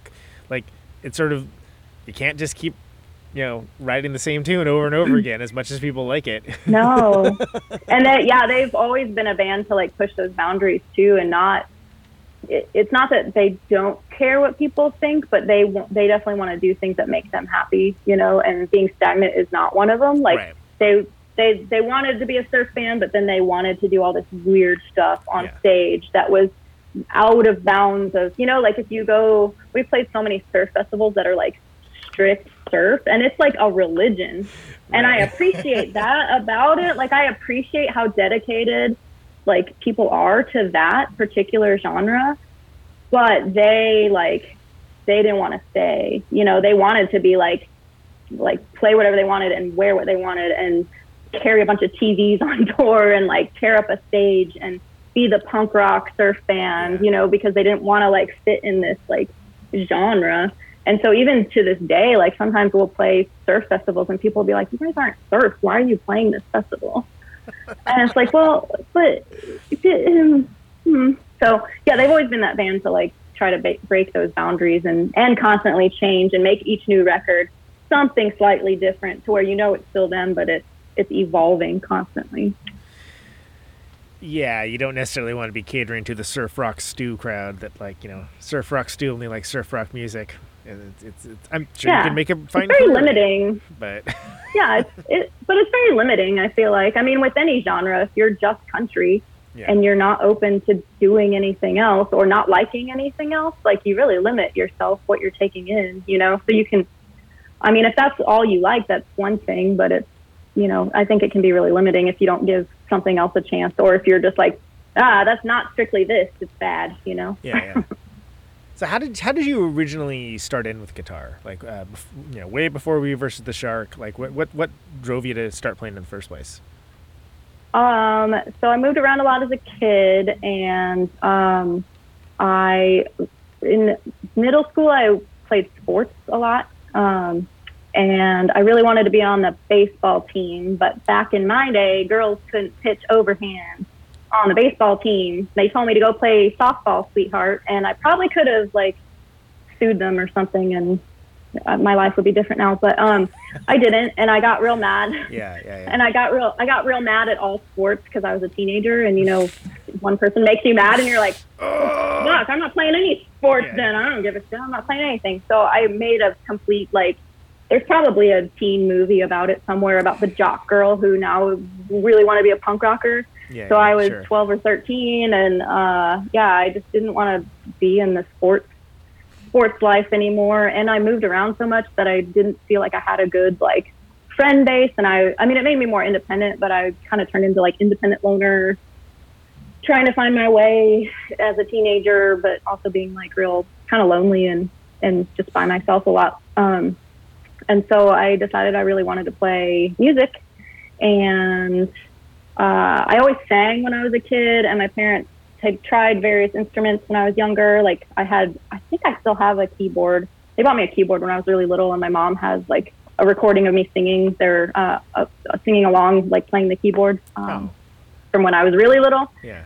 And then I have an uncle who's close to my age that I'm pretty close to, that was my brother growing up, and he played bass, and I thought he was super cool. So I was like, oh, I want to play music, but I don't want to be just like him, so I'll play guitar instead of bass because, they're completely different. So I was trying to be cool and independent and not be just like him, but I was trying to be just like him. I'm doing something totally different over here. This is totally different. Yeah, exactly. Yeah, no, it's not a bass. It's a guitar. There's more strings. Please, thank you. Yeah. So yeah, I kind of got inspired by him, and then I played guitar, and I kind of just taught myself. Like I said, I sat in my room a lot by myself and learned a lot of Metallica songs when I was 13. It started off as punk, Green Day was punk at the time, and radio stuff, because I didn't know. I was 13. No, if I'd grown up in Seattle, I'd probably know about Riot Girl stuff, but I didn't. I grew up in Colorado Springs, so it was more like Green Day, and then somehow I listened to Metallica, and it turned into that. It's just the legacy of that band is storied, but I mean it's hard to argue that they don't have some pretty unfuckable guitar stuff. Like it's pretty exciting sounding, you know. Like I mean, their first album is punk as fuck. Like Kill 'Em All. Like come on, like that's it. Yeah, it's great. It's so good. It's so good. Yeah. I mean, Lars is terrible, but the rest of it's great. So yeah. But yeah, so I spent a lot, like from age 13 to 15, just sitting in my room a lot, like going to school and not really, making a lot of friends. But playing guitar, that was the thing I did. I would come home and really want to play guitar and just trying to teach myself everything I could. And then the last high school I went to that I graduated from, I finally met a good group of friends. I moved there end of my junior year and met a really good group of friends who they were into ska and punk, and they were in a ska band. And so I kind of went that way for a little bit and started a band with some of them. And that was, I think when I was 15, it was Nova Goes Ballistic. That was my first real band that played shows. And by shows, I mean at a church or at a, I don't know. I don't even remember where else we played, but yeah, it was just our friends getting together. But it was the first time I was writing stuff, and I was like, yeah, this is cool. So yeah, it just evolved from there. Was that your first experience writing songs? Was in that band? Mm-hmm. Yep. Did you? And I was 14, 15. Did it feel natural, or were you just wait, you can do this? What was the? I think it made me like some bands less. I started writing songs, and I was like, this shit's easy. Why is this band so popular? Their songs are so easy. So it actually made me, it made me feel pretty good when I started writing songs, because I was like, oh, I can do this. Yeah, it's good. Do you have any specific, sometimes I don't do it that often, but I think it could be kind of interesting. Any specific worst show, best show memories for any band? Just of a show where, maybe there was something memorable yet terrible or disappointing or awful or hilarious in the way that tragedy plus time equals comedy. Yes, one comes to mind, and I think to this day it's probably the biggest show I've ever played in my life, as far as attendance. But we were in Sao Paulo, Brazil. This was with Manor Astro-Man, and in Sao Paulo, and they have this gigantic art and music festival. I think it's every year. But our stage was basically on this downtown street. And when I was on the stage, you could not see where the crowd ended.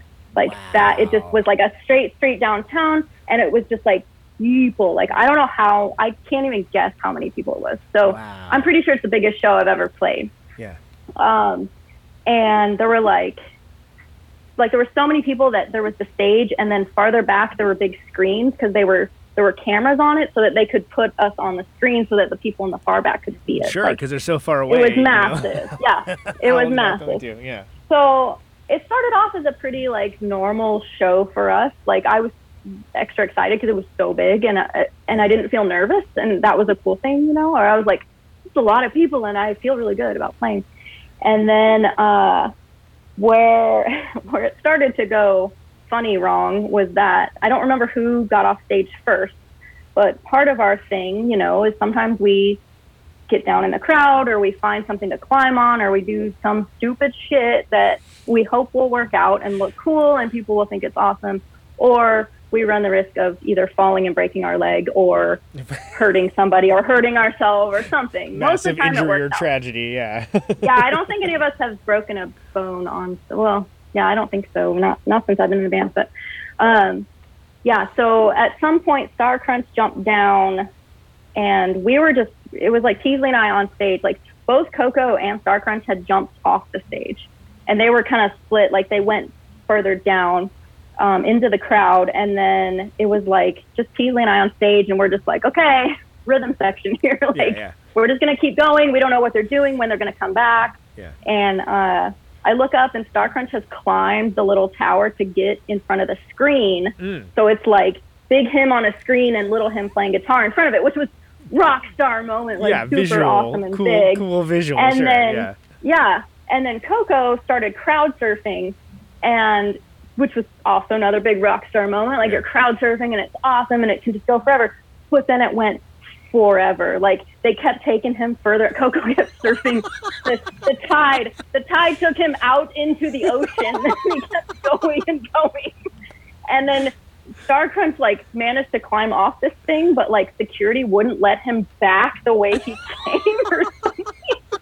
So it's just me and Teasley on stage, and we're just, like, looking around. We're like, okay, keep your game face on. Like, we're going to keep this song going.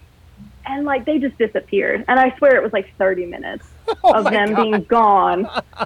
And then I think at some point, I think there's a picture of it somewhere on the internet.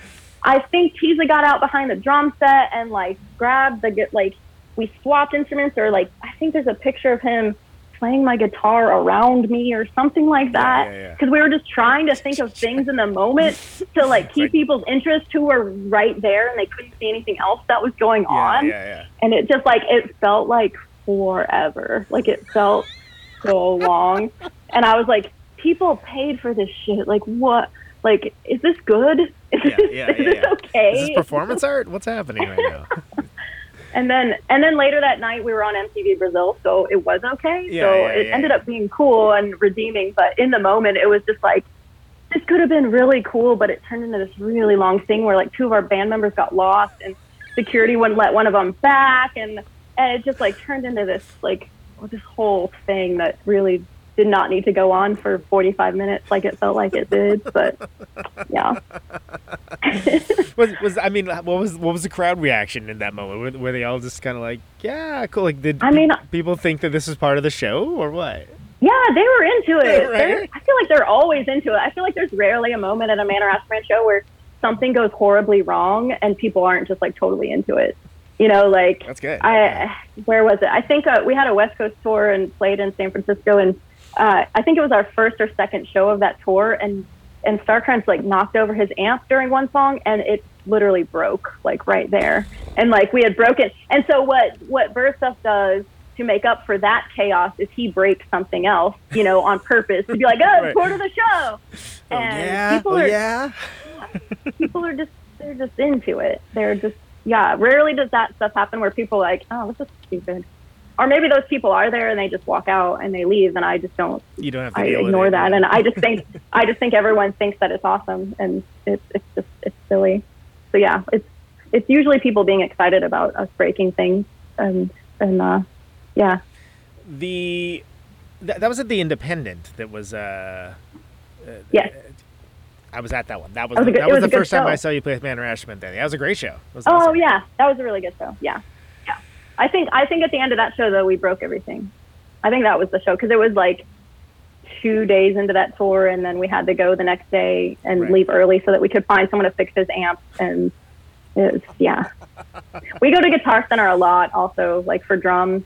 I don't know why Bird Stuff isn't sponsored at this point, but he breaks so much stuff. Yeah, I mean, I've seen him purposefully impale the drums more than a few times when he does great. That almost every night. Yeah. He almost does that every night, and then he doesn't have backup, like, drum heads a lot of times, and so we always have to make a detour, and it's like, you know, if we just planned for this, we could sleep a little more. Yeah. We didn't have to constantly be picking up new supplies to destroy that night. Yeah. But his drum sculptures are very impressive, I will say. Oh, some of the times they're very tall. Like, and it's not the same every time. Like, he's very methodical about it, and very artistic. He's very artistic about it. Like, every night it's like, okay, on this stage, how can I make the best drum sculpture? Right. It's never the same, and it's never in the same order, and he's very creative. Do you have any, like, it almost seems like this Sao Paulo show could be, like, also best show moment, but do you have any like, just like, oh my god, best show ever, like, stories that you could share? Best show ever, or even like something that you thought was going to be not awesome and it turned out pretty great in a momentous way. I think we have a lot of those as Man or Astro-Man. I'm going more to Man or Astro-Man because they're the band I've played with the most in the past decade, so a lot of those shows stick out a lot more to me. I think yeah, I think a lot of those, I'm trying to pick out like a particular one, but I think just there are a lot of main Astro-Man shows that we pull up to these venues and we're just like, this is going to be a terrible show. Like, why are we playing? Like, who booked us here? And I don't mean to sound like a brat when I'm like, who booked us at this venue? You know, like, that's not what I mean by that. It's just like, our shows are all over the place. Like, we'll play venues that are like, you know, Georgia theater size or, you know, bigger that are, you know, 1,000 people or, you know, more, you know, whatever. And then we'll pull up to a venue that's like a 50 cap with like really low ceilings and like a shit, you know, like total dive that are very fun to play, but it's hard with Manor Astro-Man to play those shows. Wild antics are very dangerous when you have low ceilings. Yeah. No, I mean, that's what I hear. Anyway, yeah. There was a show, oh gosh, I can't remember the name of the place. It was in Savannah and it's not the Jinx. But there was a place there It's the Wormhole. The Wormhole, yes. Where we pulled up there and that ceiling was so low. It was so low, and we had these screens that opened up, and we had a friend of ours who was our lighting guy and like would set up that stuff for us so he could do his projections. Yeah.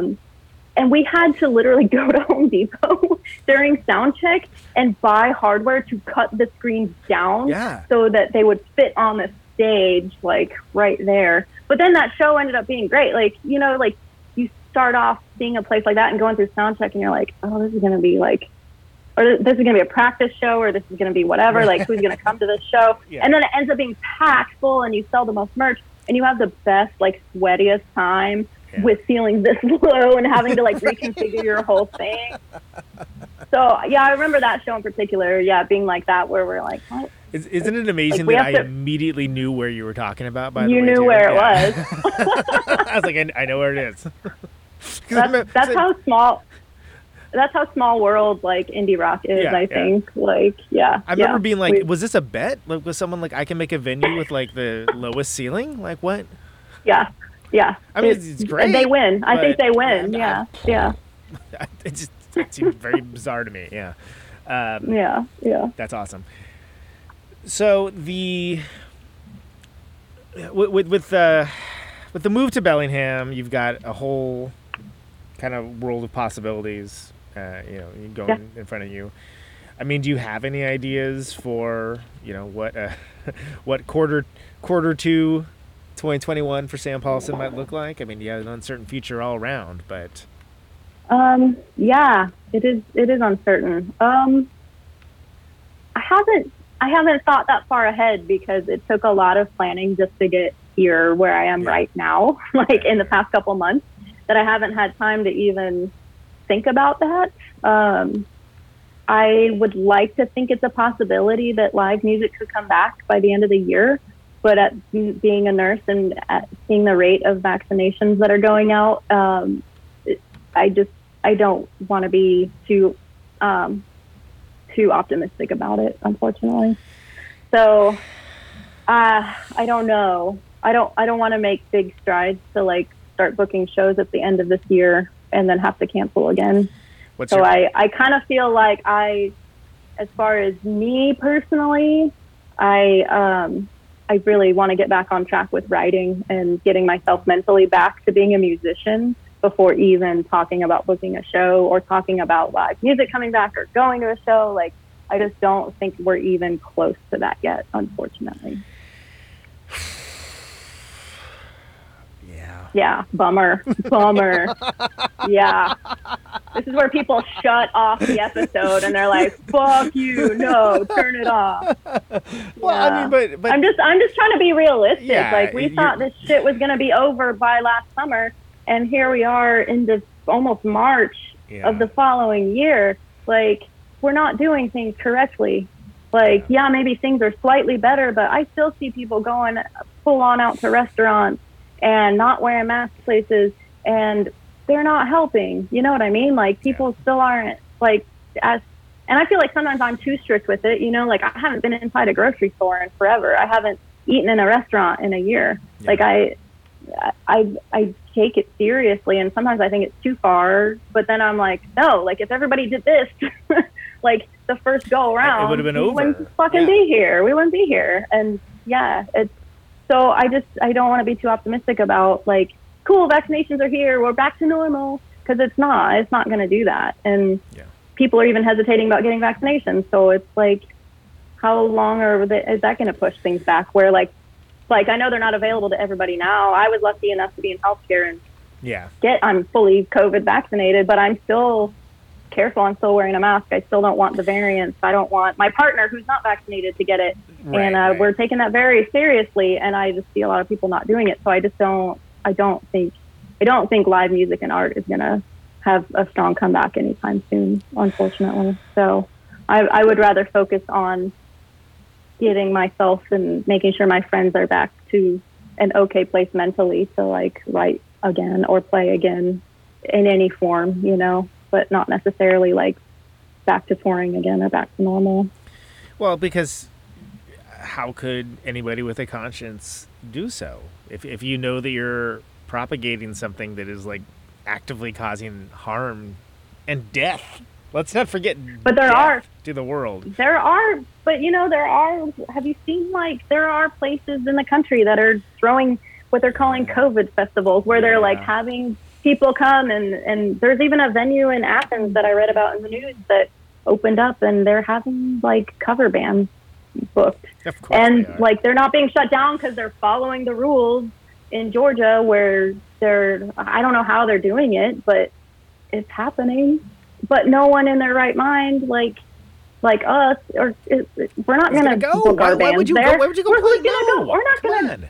No, I'm not going to go. I'm not going to play COVID for a fucking stupid cover band at some shitty bar. Yeah, like believe I'm me. not. As much as I want to, I would do that on a normal night, but I'm not going to do that right now. And I'm not going to book my band to play a show when it could hurt my fans or my friends and my like people coming out. Like it's just not. It's not there yet, and it's not going to be there for a while because people are just not taking it seriously. I mean, not even being able to settle upon an agreed upon set of facts about what's happening is just. I mean, that's insane. Yeah. Like it's. But I mean, there's been a through line to all of this, right? Like there's been multi-decades that this has been built up to this, but.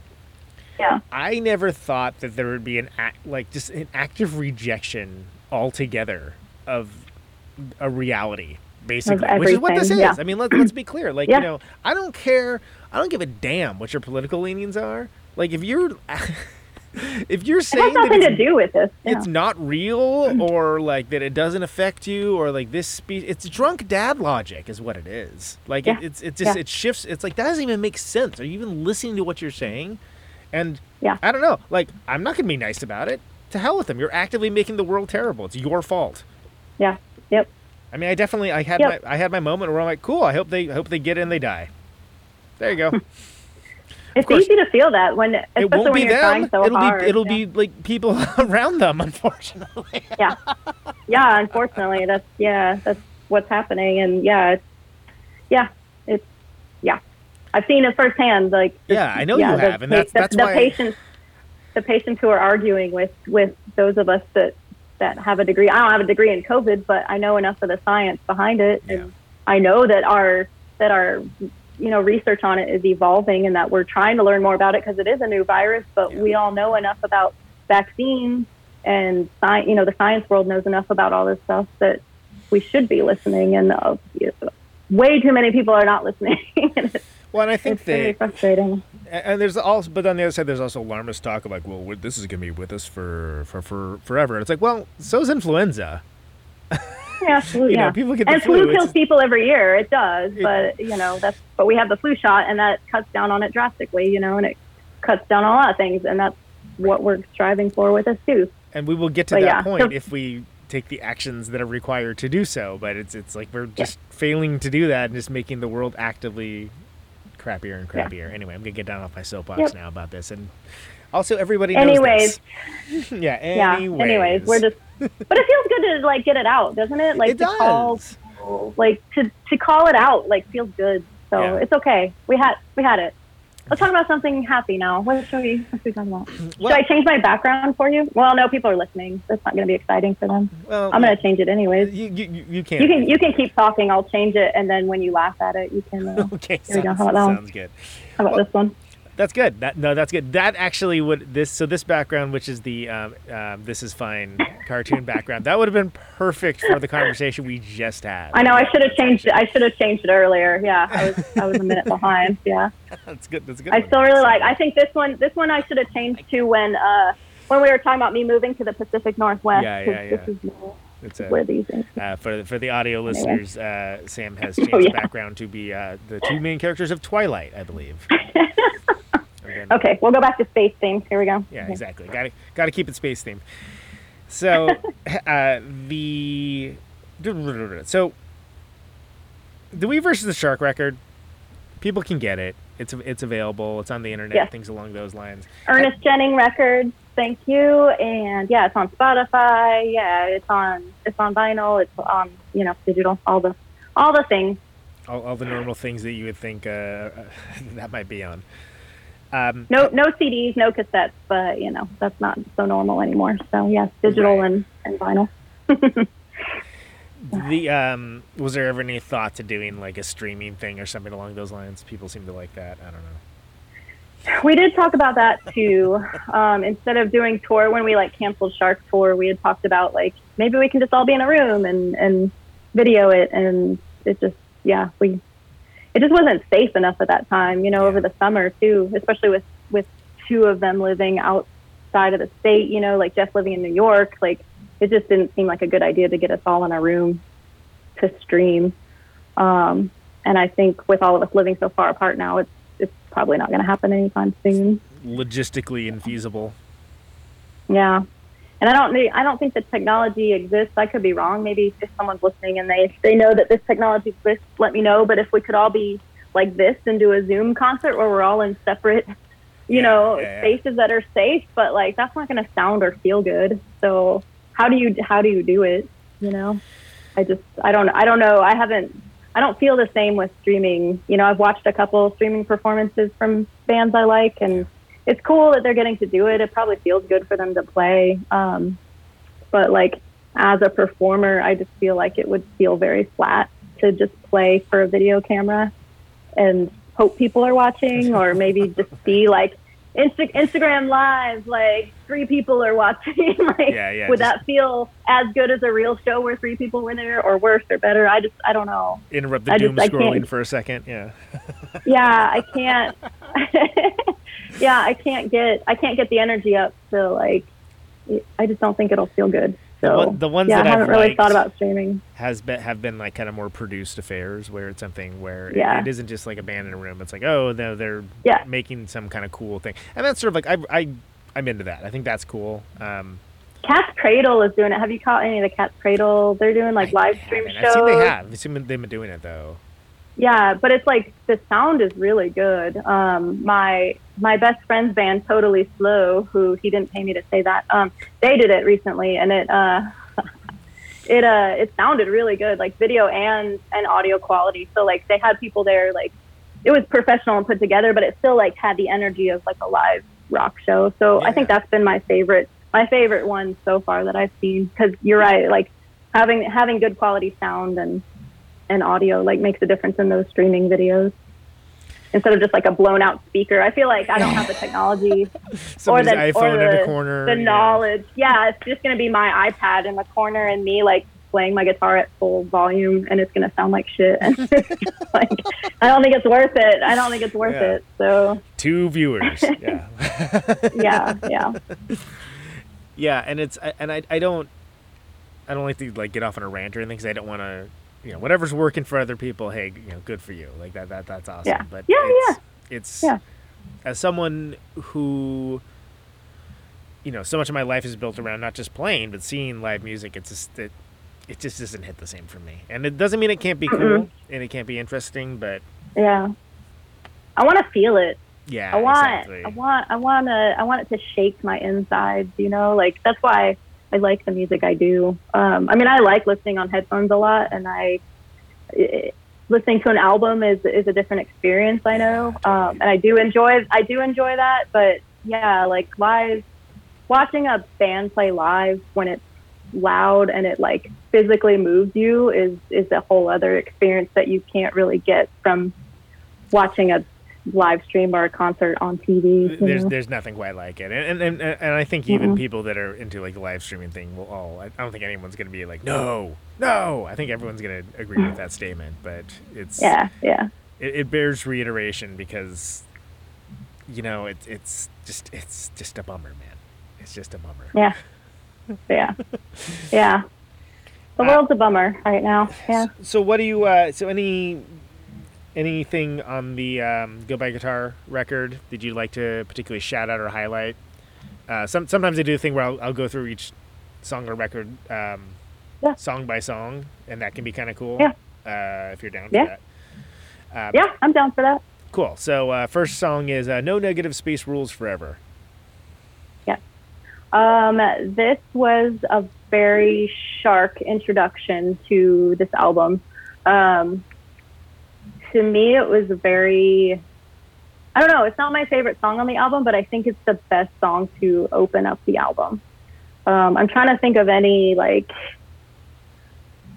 particularly from recording or anything that stands out, and I don't think it does. Like, I think it's a really solid song and a good song, but we definitely all agreed that this was the opener. Like, when we were talking about track order, it just made sense because with us coming back and this being like a decade after our last album, this just made the most sense for people, one, who had never heard us, and two, who had heard us, who knew what we were about. This song makes the most sense as that introduction. So I do know that was like a no contest, like album opener from the start.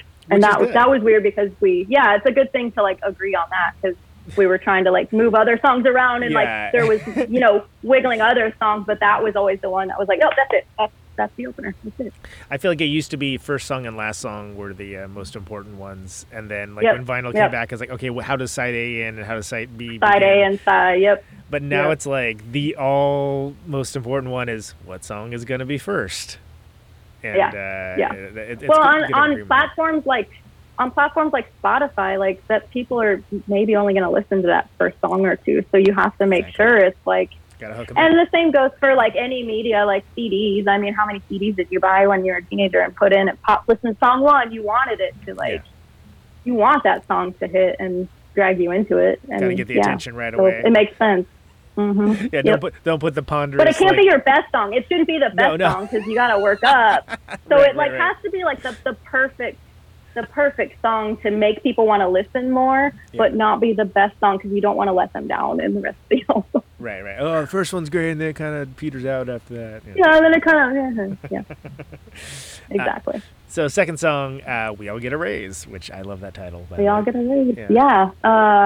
Yeah, that was okay, so I did a lot more vocals on this album than I'd ever done with any Shark stuff, which was just me being more confident in vocals and wanting to sing more, and they wanted me to. So I think it took me a long time to literally find my voice because I was always so shy when I was younger. And then when Shark started playing, I sang a little bit, but I was always like really quiet and nervous, and they really like helped me build my confidence in singing more.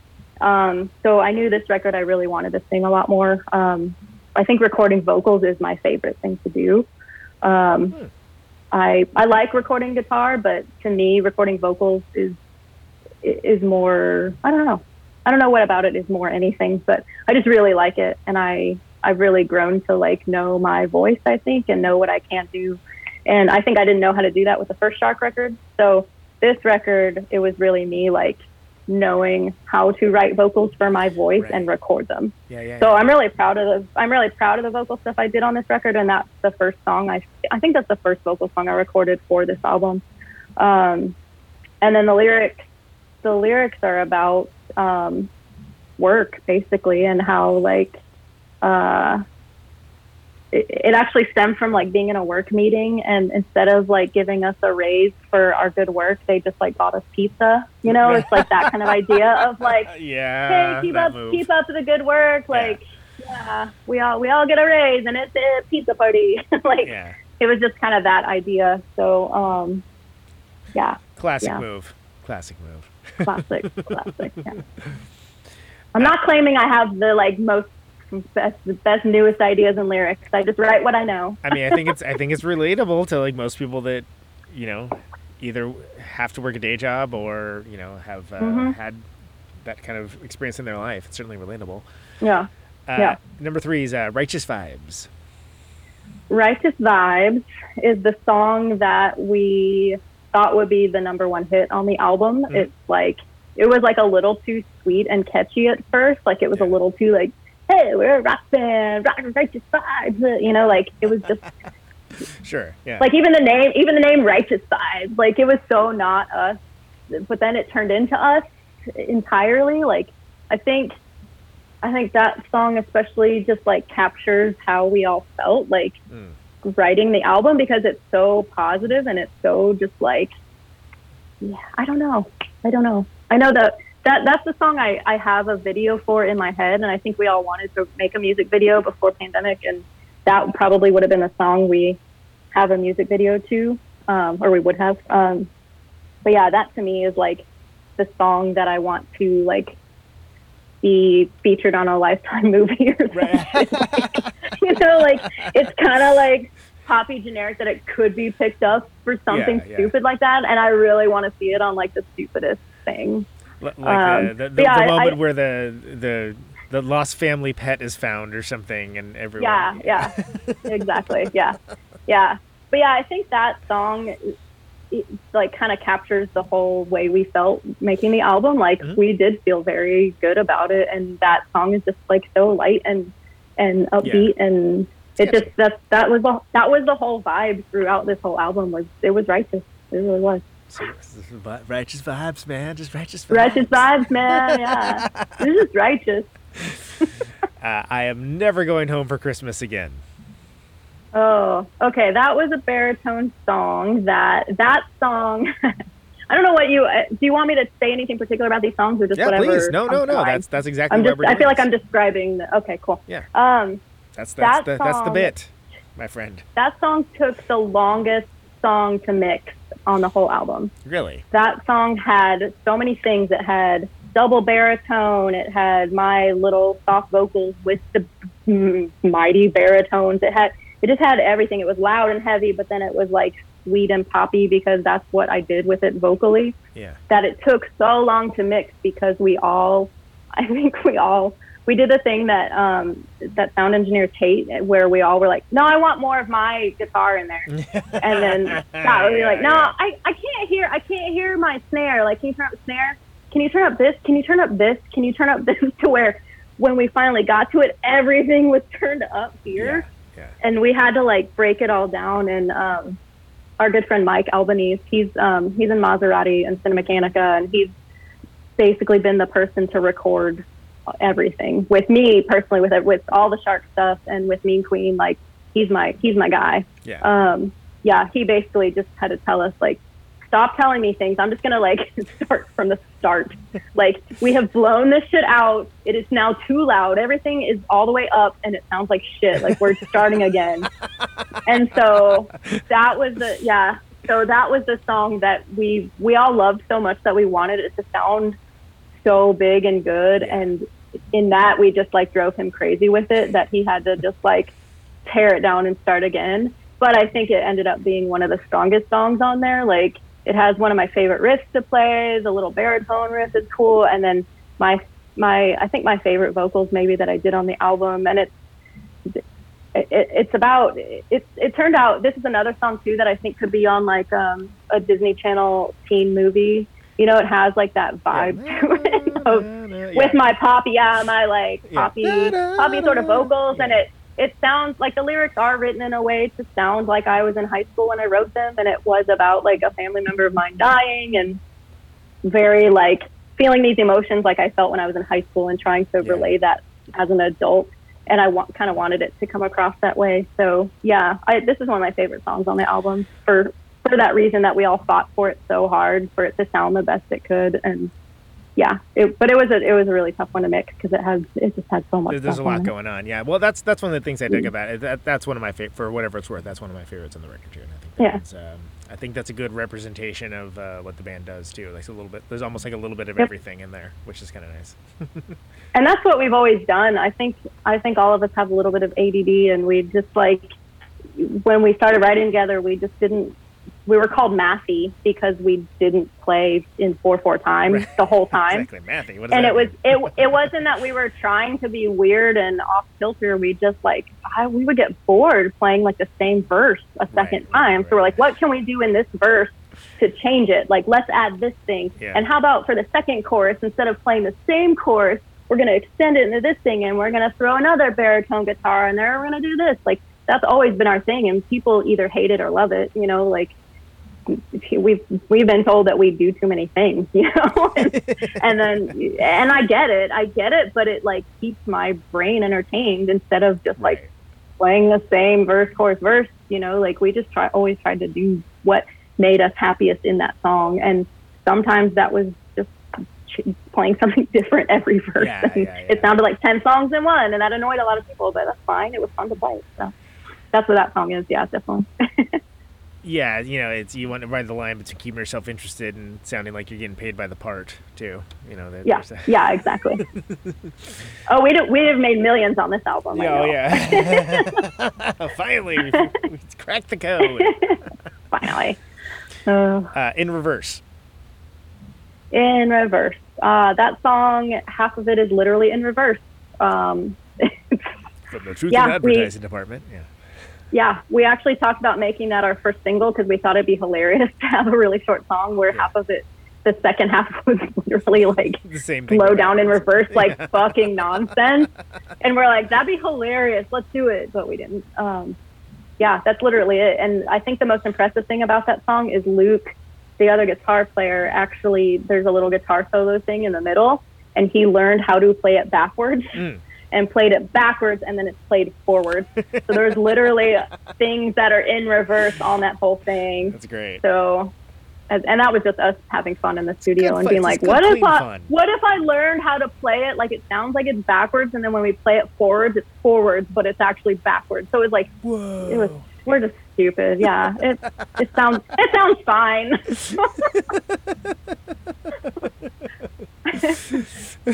Let the wrong one in. This is one of my favorite dual Luke and Sam vocals of all time. I really loved writing to Luke. Had written his vocals first, and I got to write to his and sing along with him. Yeah. Which is something, usually what we do is we each take our own songs and we're the main everything on it. And this was the first that it was more like two of us, instead of just one. And I really loved doing that. And yeah, his lyrics are my favorite on this song. I think they're really strong, and I love this song. It's always a little different when you're writing with multiple voices too. You got to decide whether you're going to complement or contrast. You got to, you know, how are you going to fit it in? You know, style, beats, et cetera, et cetera. Who's got the chrome? Who's got the chrome?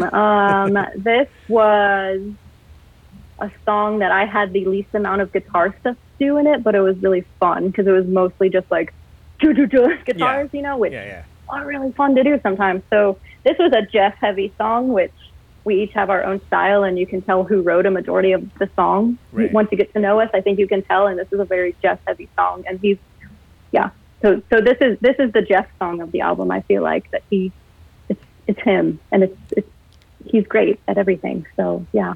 It's the most distilled Jeff.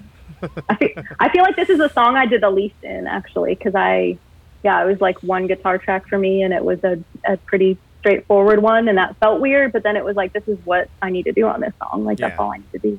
So, yeah. You used up all the parts on the other song, you know, so. I did. Yeah, I ran out. I met my quota. I met my quota, and I didn't have to do any more after that. Sorry, man. We're full up on riffs for this one. All out of notes.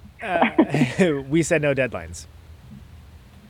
That title literally is just that we started writing this album and said, hey, we're not having, like, we're making this for us. And then it turned into, hey, okay, we have this record label and they want it done here. We need the artwork here. And I was still writing fucking lyrics. So I was like, hey, guess what? I wrote this song called We Said No Deadlines. So it is literally a song that I was like mad about having to. The meta commentary is strong. Yeah. And that's the genius behind my lyrics. I was just kind of mad in the moment and being like, dude, why am I rushing this shit? Like, we said no deadlines. And then I was like pushing to get it done, and it actually turned out. That's an evergreen topic, though. I mean, that's that's relatable, I think. Oh yeah, for sure. And I say that as someone who has a tendency to set arbitrary deadlines for things that nobody cares about all the time, too, by the way. And then be like, well, why do I have this arbitrary deadline? It's just the see the cartoon of the guy on the bike, putting the stick in the front wheel and knocking himself over. Yeah. This is the song too. Oh yeah, this is the song too that has all the self-references. So I think this is the point in my songwriting where I was like, I don't know what the fuck to write about, so I'm just gonna write about this band. Like I'm here, and we said no deadlines, and then I'm gonna reference. So there are a lot of references from other lyrics and other songs of ours. Right. And it's kind of about how the band is playing again.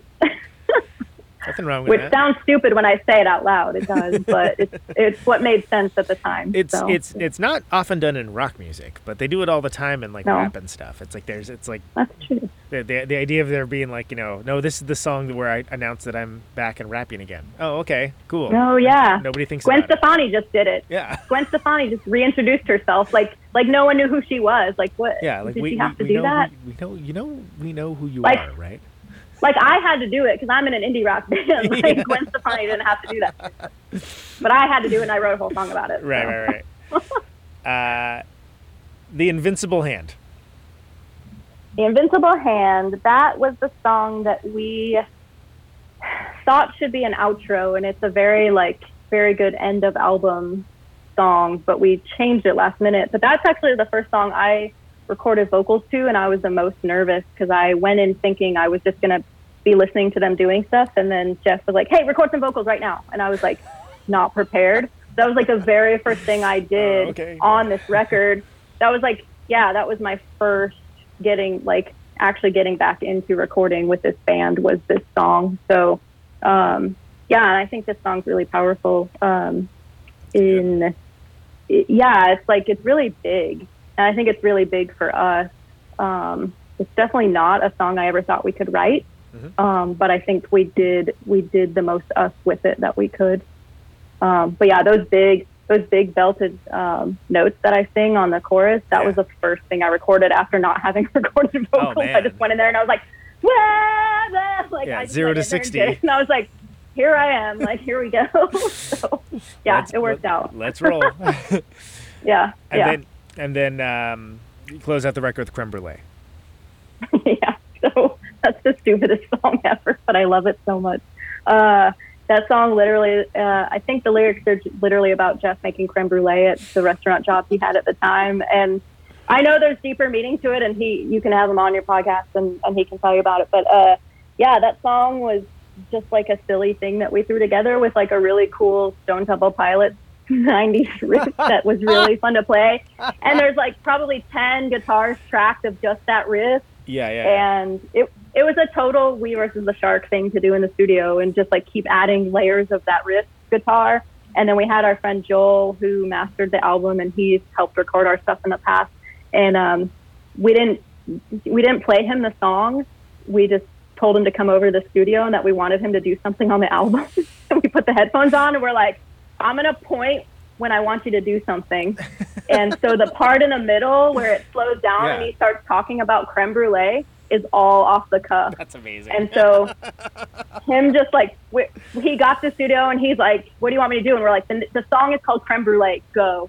And he did it. And so you can hear us in the background laughing our asses off. And we saved that first take and we're like, that's it. That's awesome. It's such a silly song, but it's really fun, and it kind of just embraces every person that's been a part of Sharks and the fun we have with it and the silliness of it. And I like having it end the album because it's so positive and fun, and it's just it's silly, but it's also very much us, and I love that about it. Well, it's not that it's an unserious band or record anyway, but there is a breezy element of fun to all of the work that you put into it. And I think that's a fine line. You can go just a touch over this way and it turns into something pretty bad, and touch over this way and it doesn't. I think you I think you made a great record, and I think it's a Thanks. shame that the circumstances being what they are, you know, it's going to have to find a life in a way that is not going around and playing these tunes currently. Yeah. But I think it's great, Yeah. and I mean I've not Thank been you. shy about saying that. I have 2 more things, Sam. It has been great having you. First is, I think this is awkward as hell, but who's your favorite other Astro person? Oh, did someone put you up to this, or is this your question? I'm not going to say. Let's see. Like right now, right this second, because I think it changes all the time. This is the diplomatic answer. All right. I know. They're all so wonderful and great and smart and attractive, and I think right now in this moment, Bird Stuff is my favorite.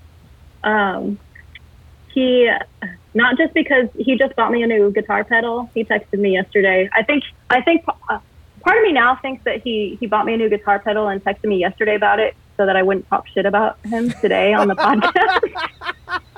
Now that I think about it, that might be why.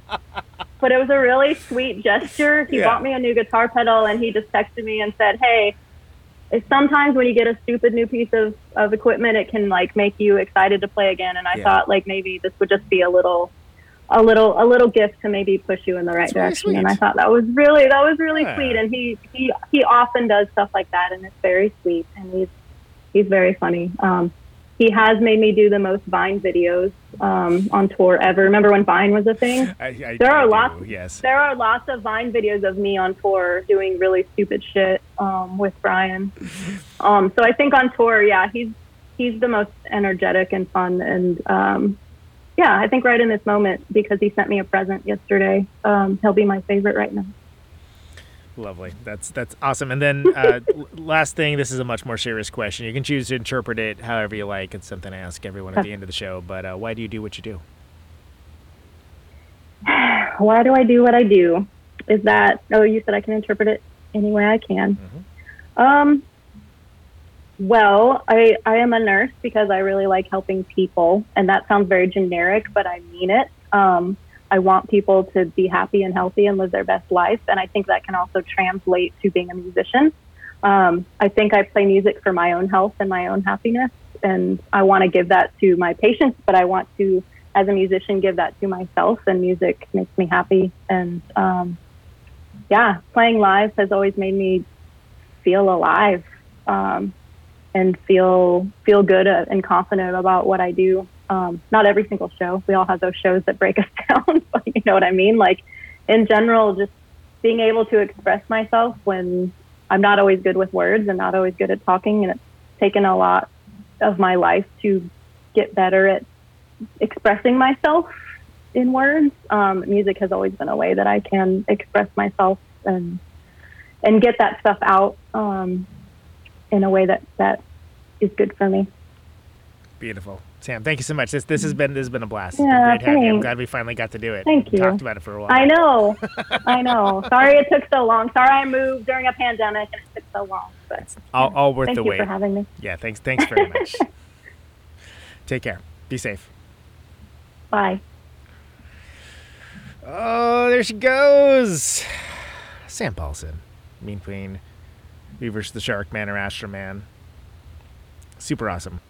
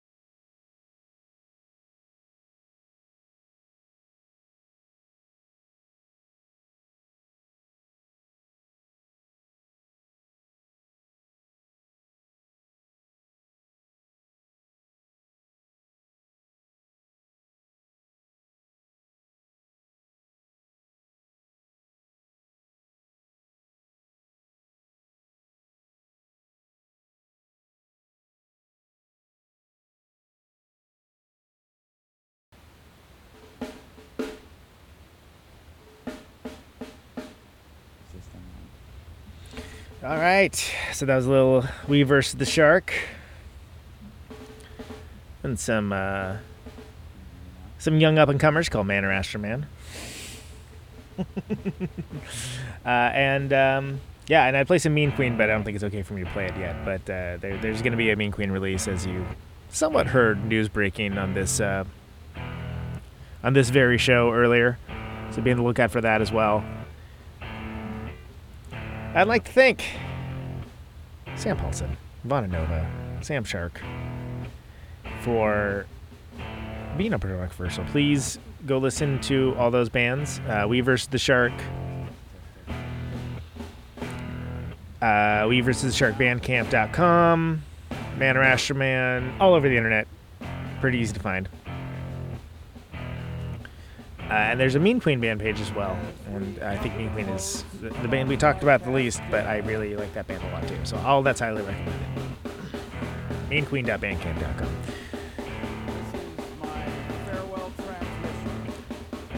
The name of the show is Conan Neutron's Protonic Reversal. Thank you very much for listening to it. Mr. and Mrs. America, all ships at sea. This show airs on Radio Nope on the internet. Anyone within the sound of my voice. Thursdays, 8 Eastern, 7 Central, 6 Mountain, 5 Pacific. Say yes to Nope. Archives, protonicreversal.com. Always. 50,000 watts of... Find it wherever you get your podcasts. Patreon.com/protonicreversal. $1 a month to get you the shows earlier if you want to get the shows earlier.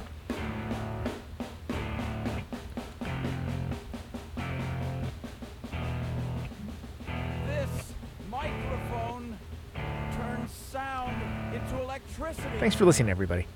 Thanks for tuning in. Can you hear me now? Stay safe out there. Out on Route 128. And take it Dark and easy. lonely.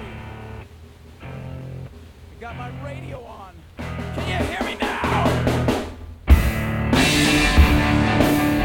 Can you hear me now?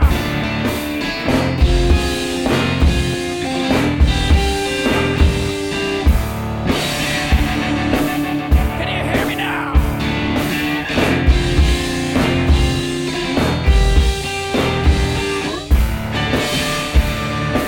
Can you hear me now? See the radio.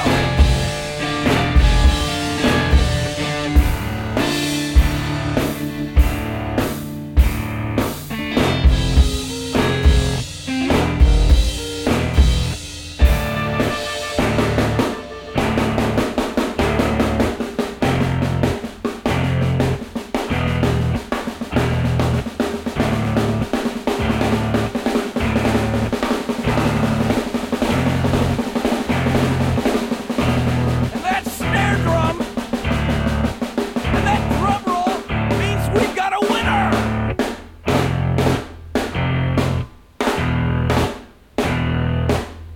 If you're the fifth caller,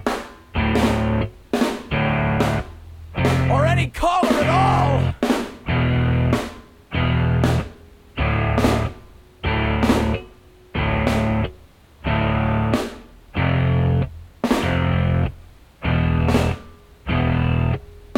welcome to my top 10.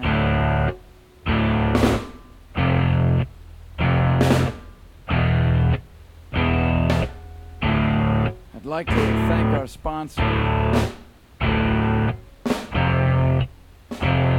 But we haven't got a sponsor.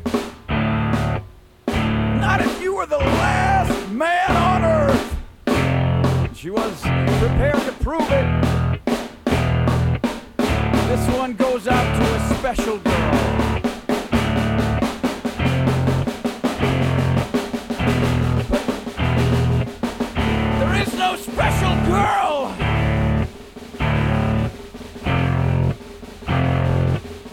It's the end of radio. The last announcer plays the last record. The last what? Leaves the transmitter. Circles the globe in search of a listener. Can you hear me now? Can you hear me now?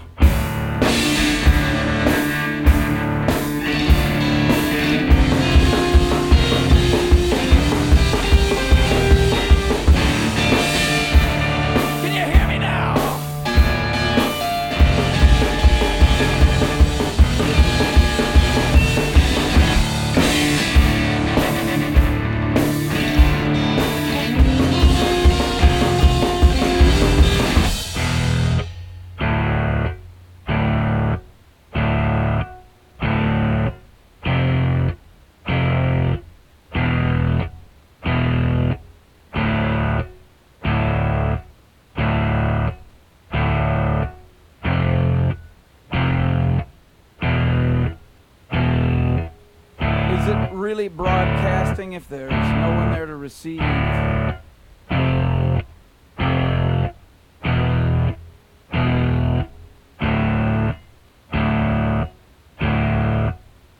the end of radio. As we come to the close of our broadcast day,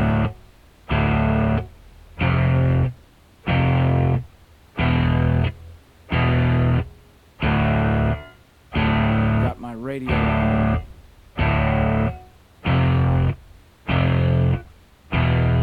Can you hear me now?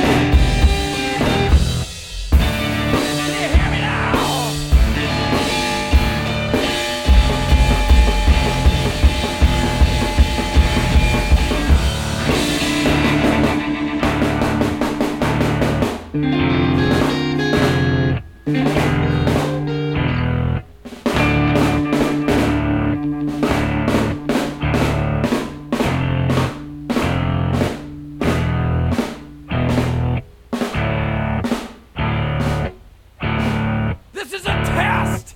If this had been a real emergency,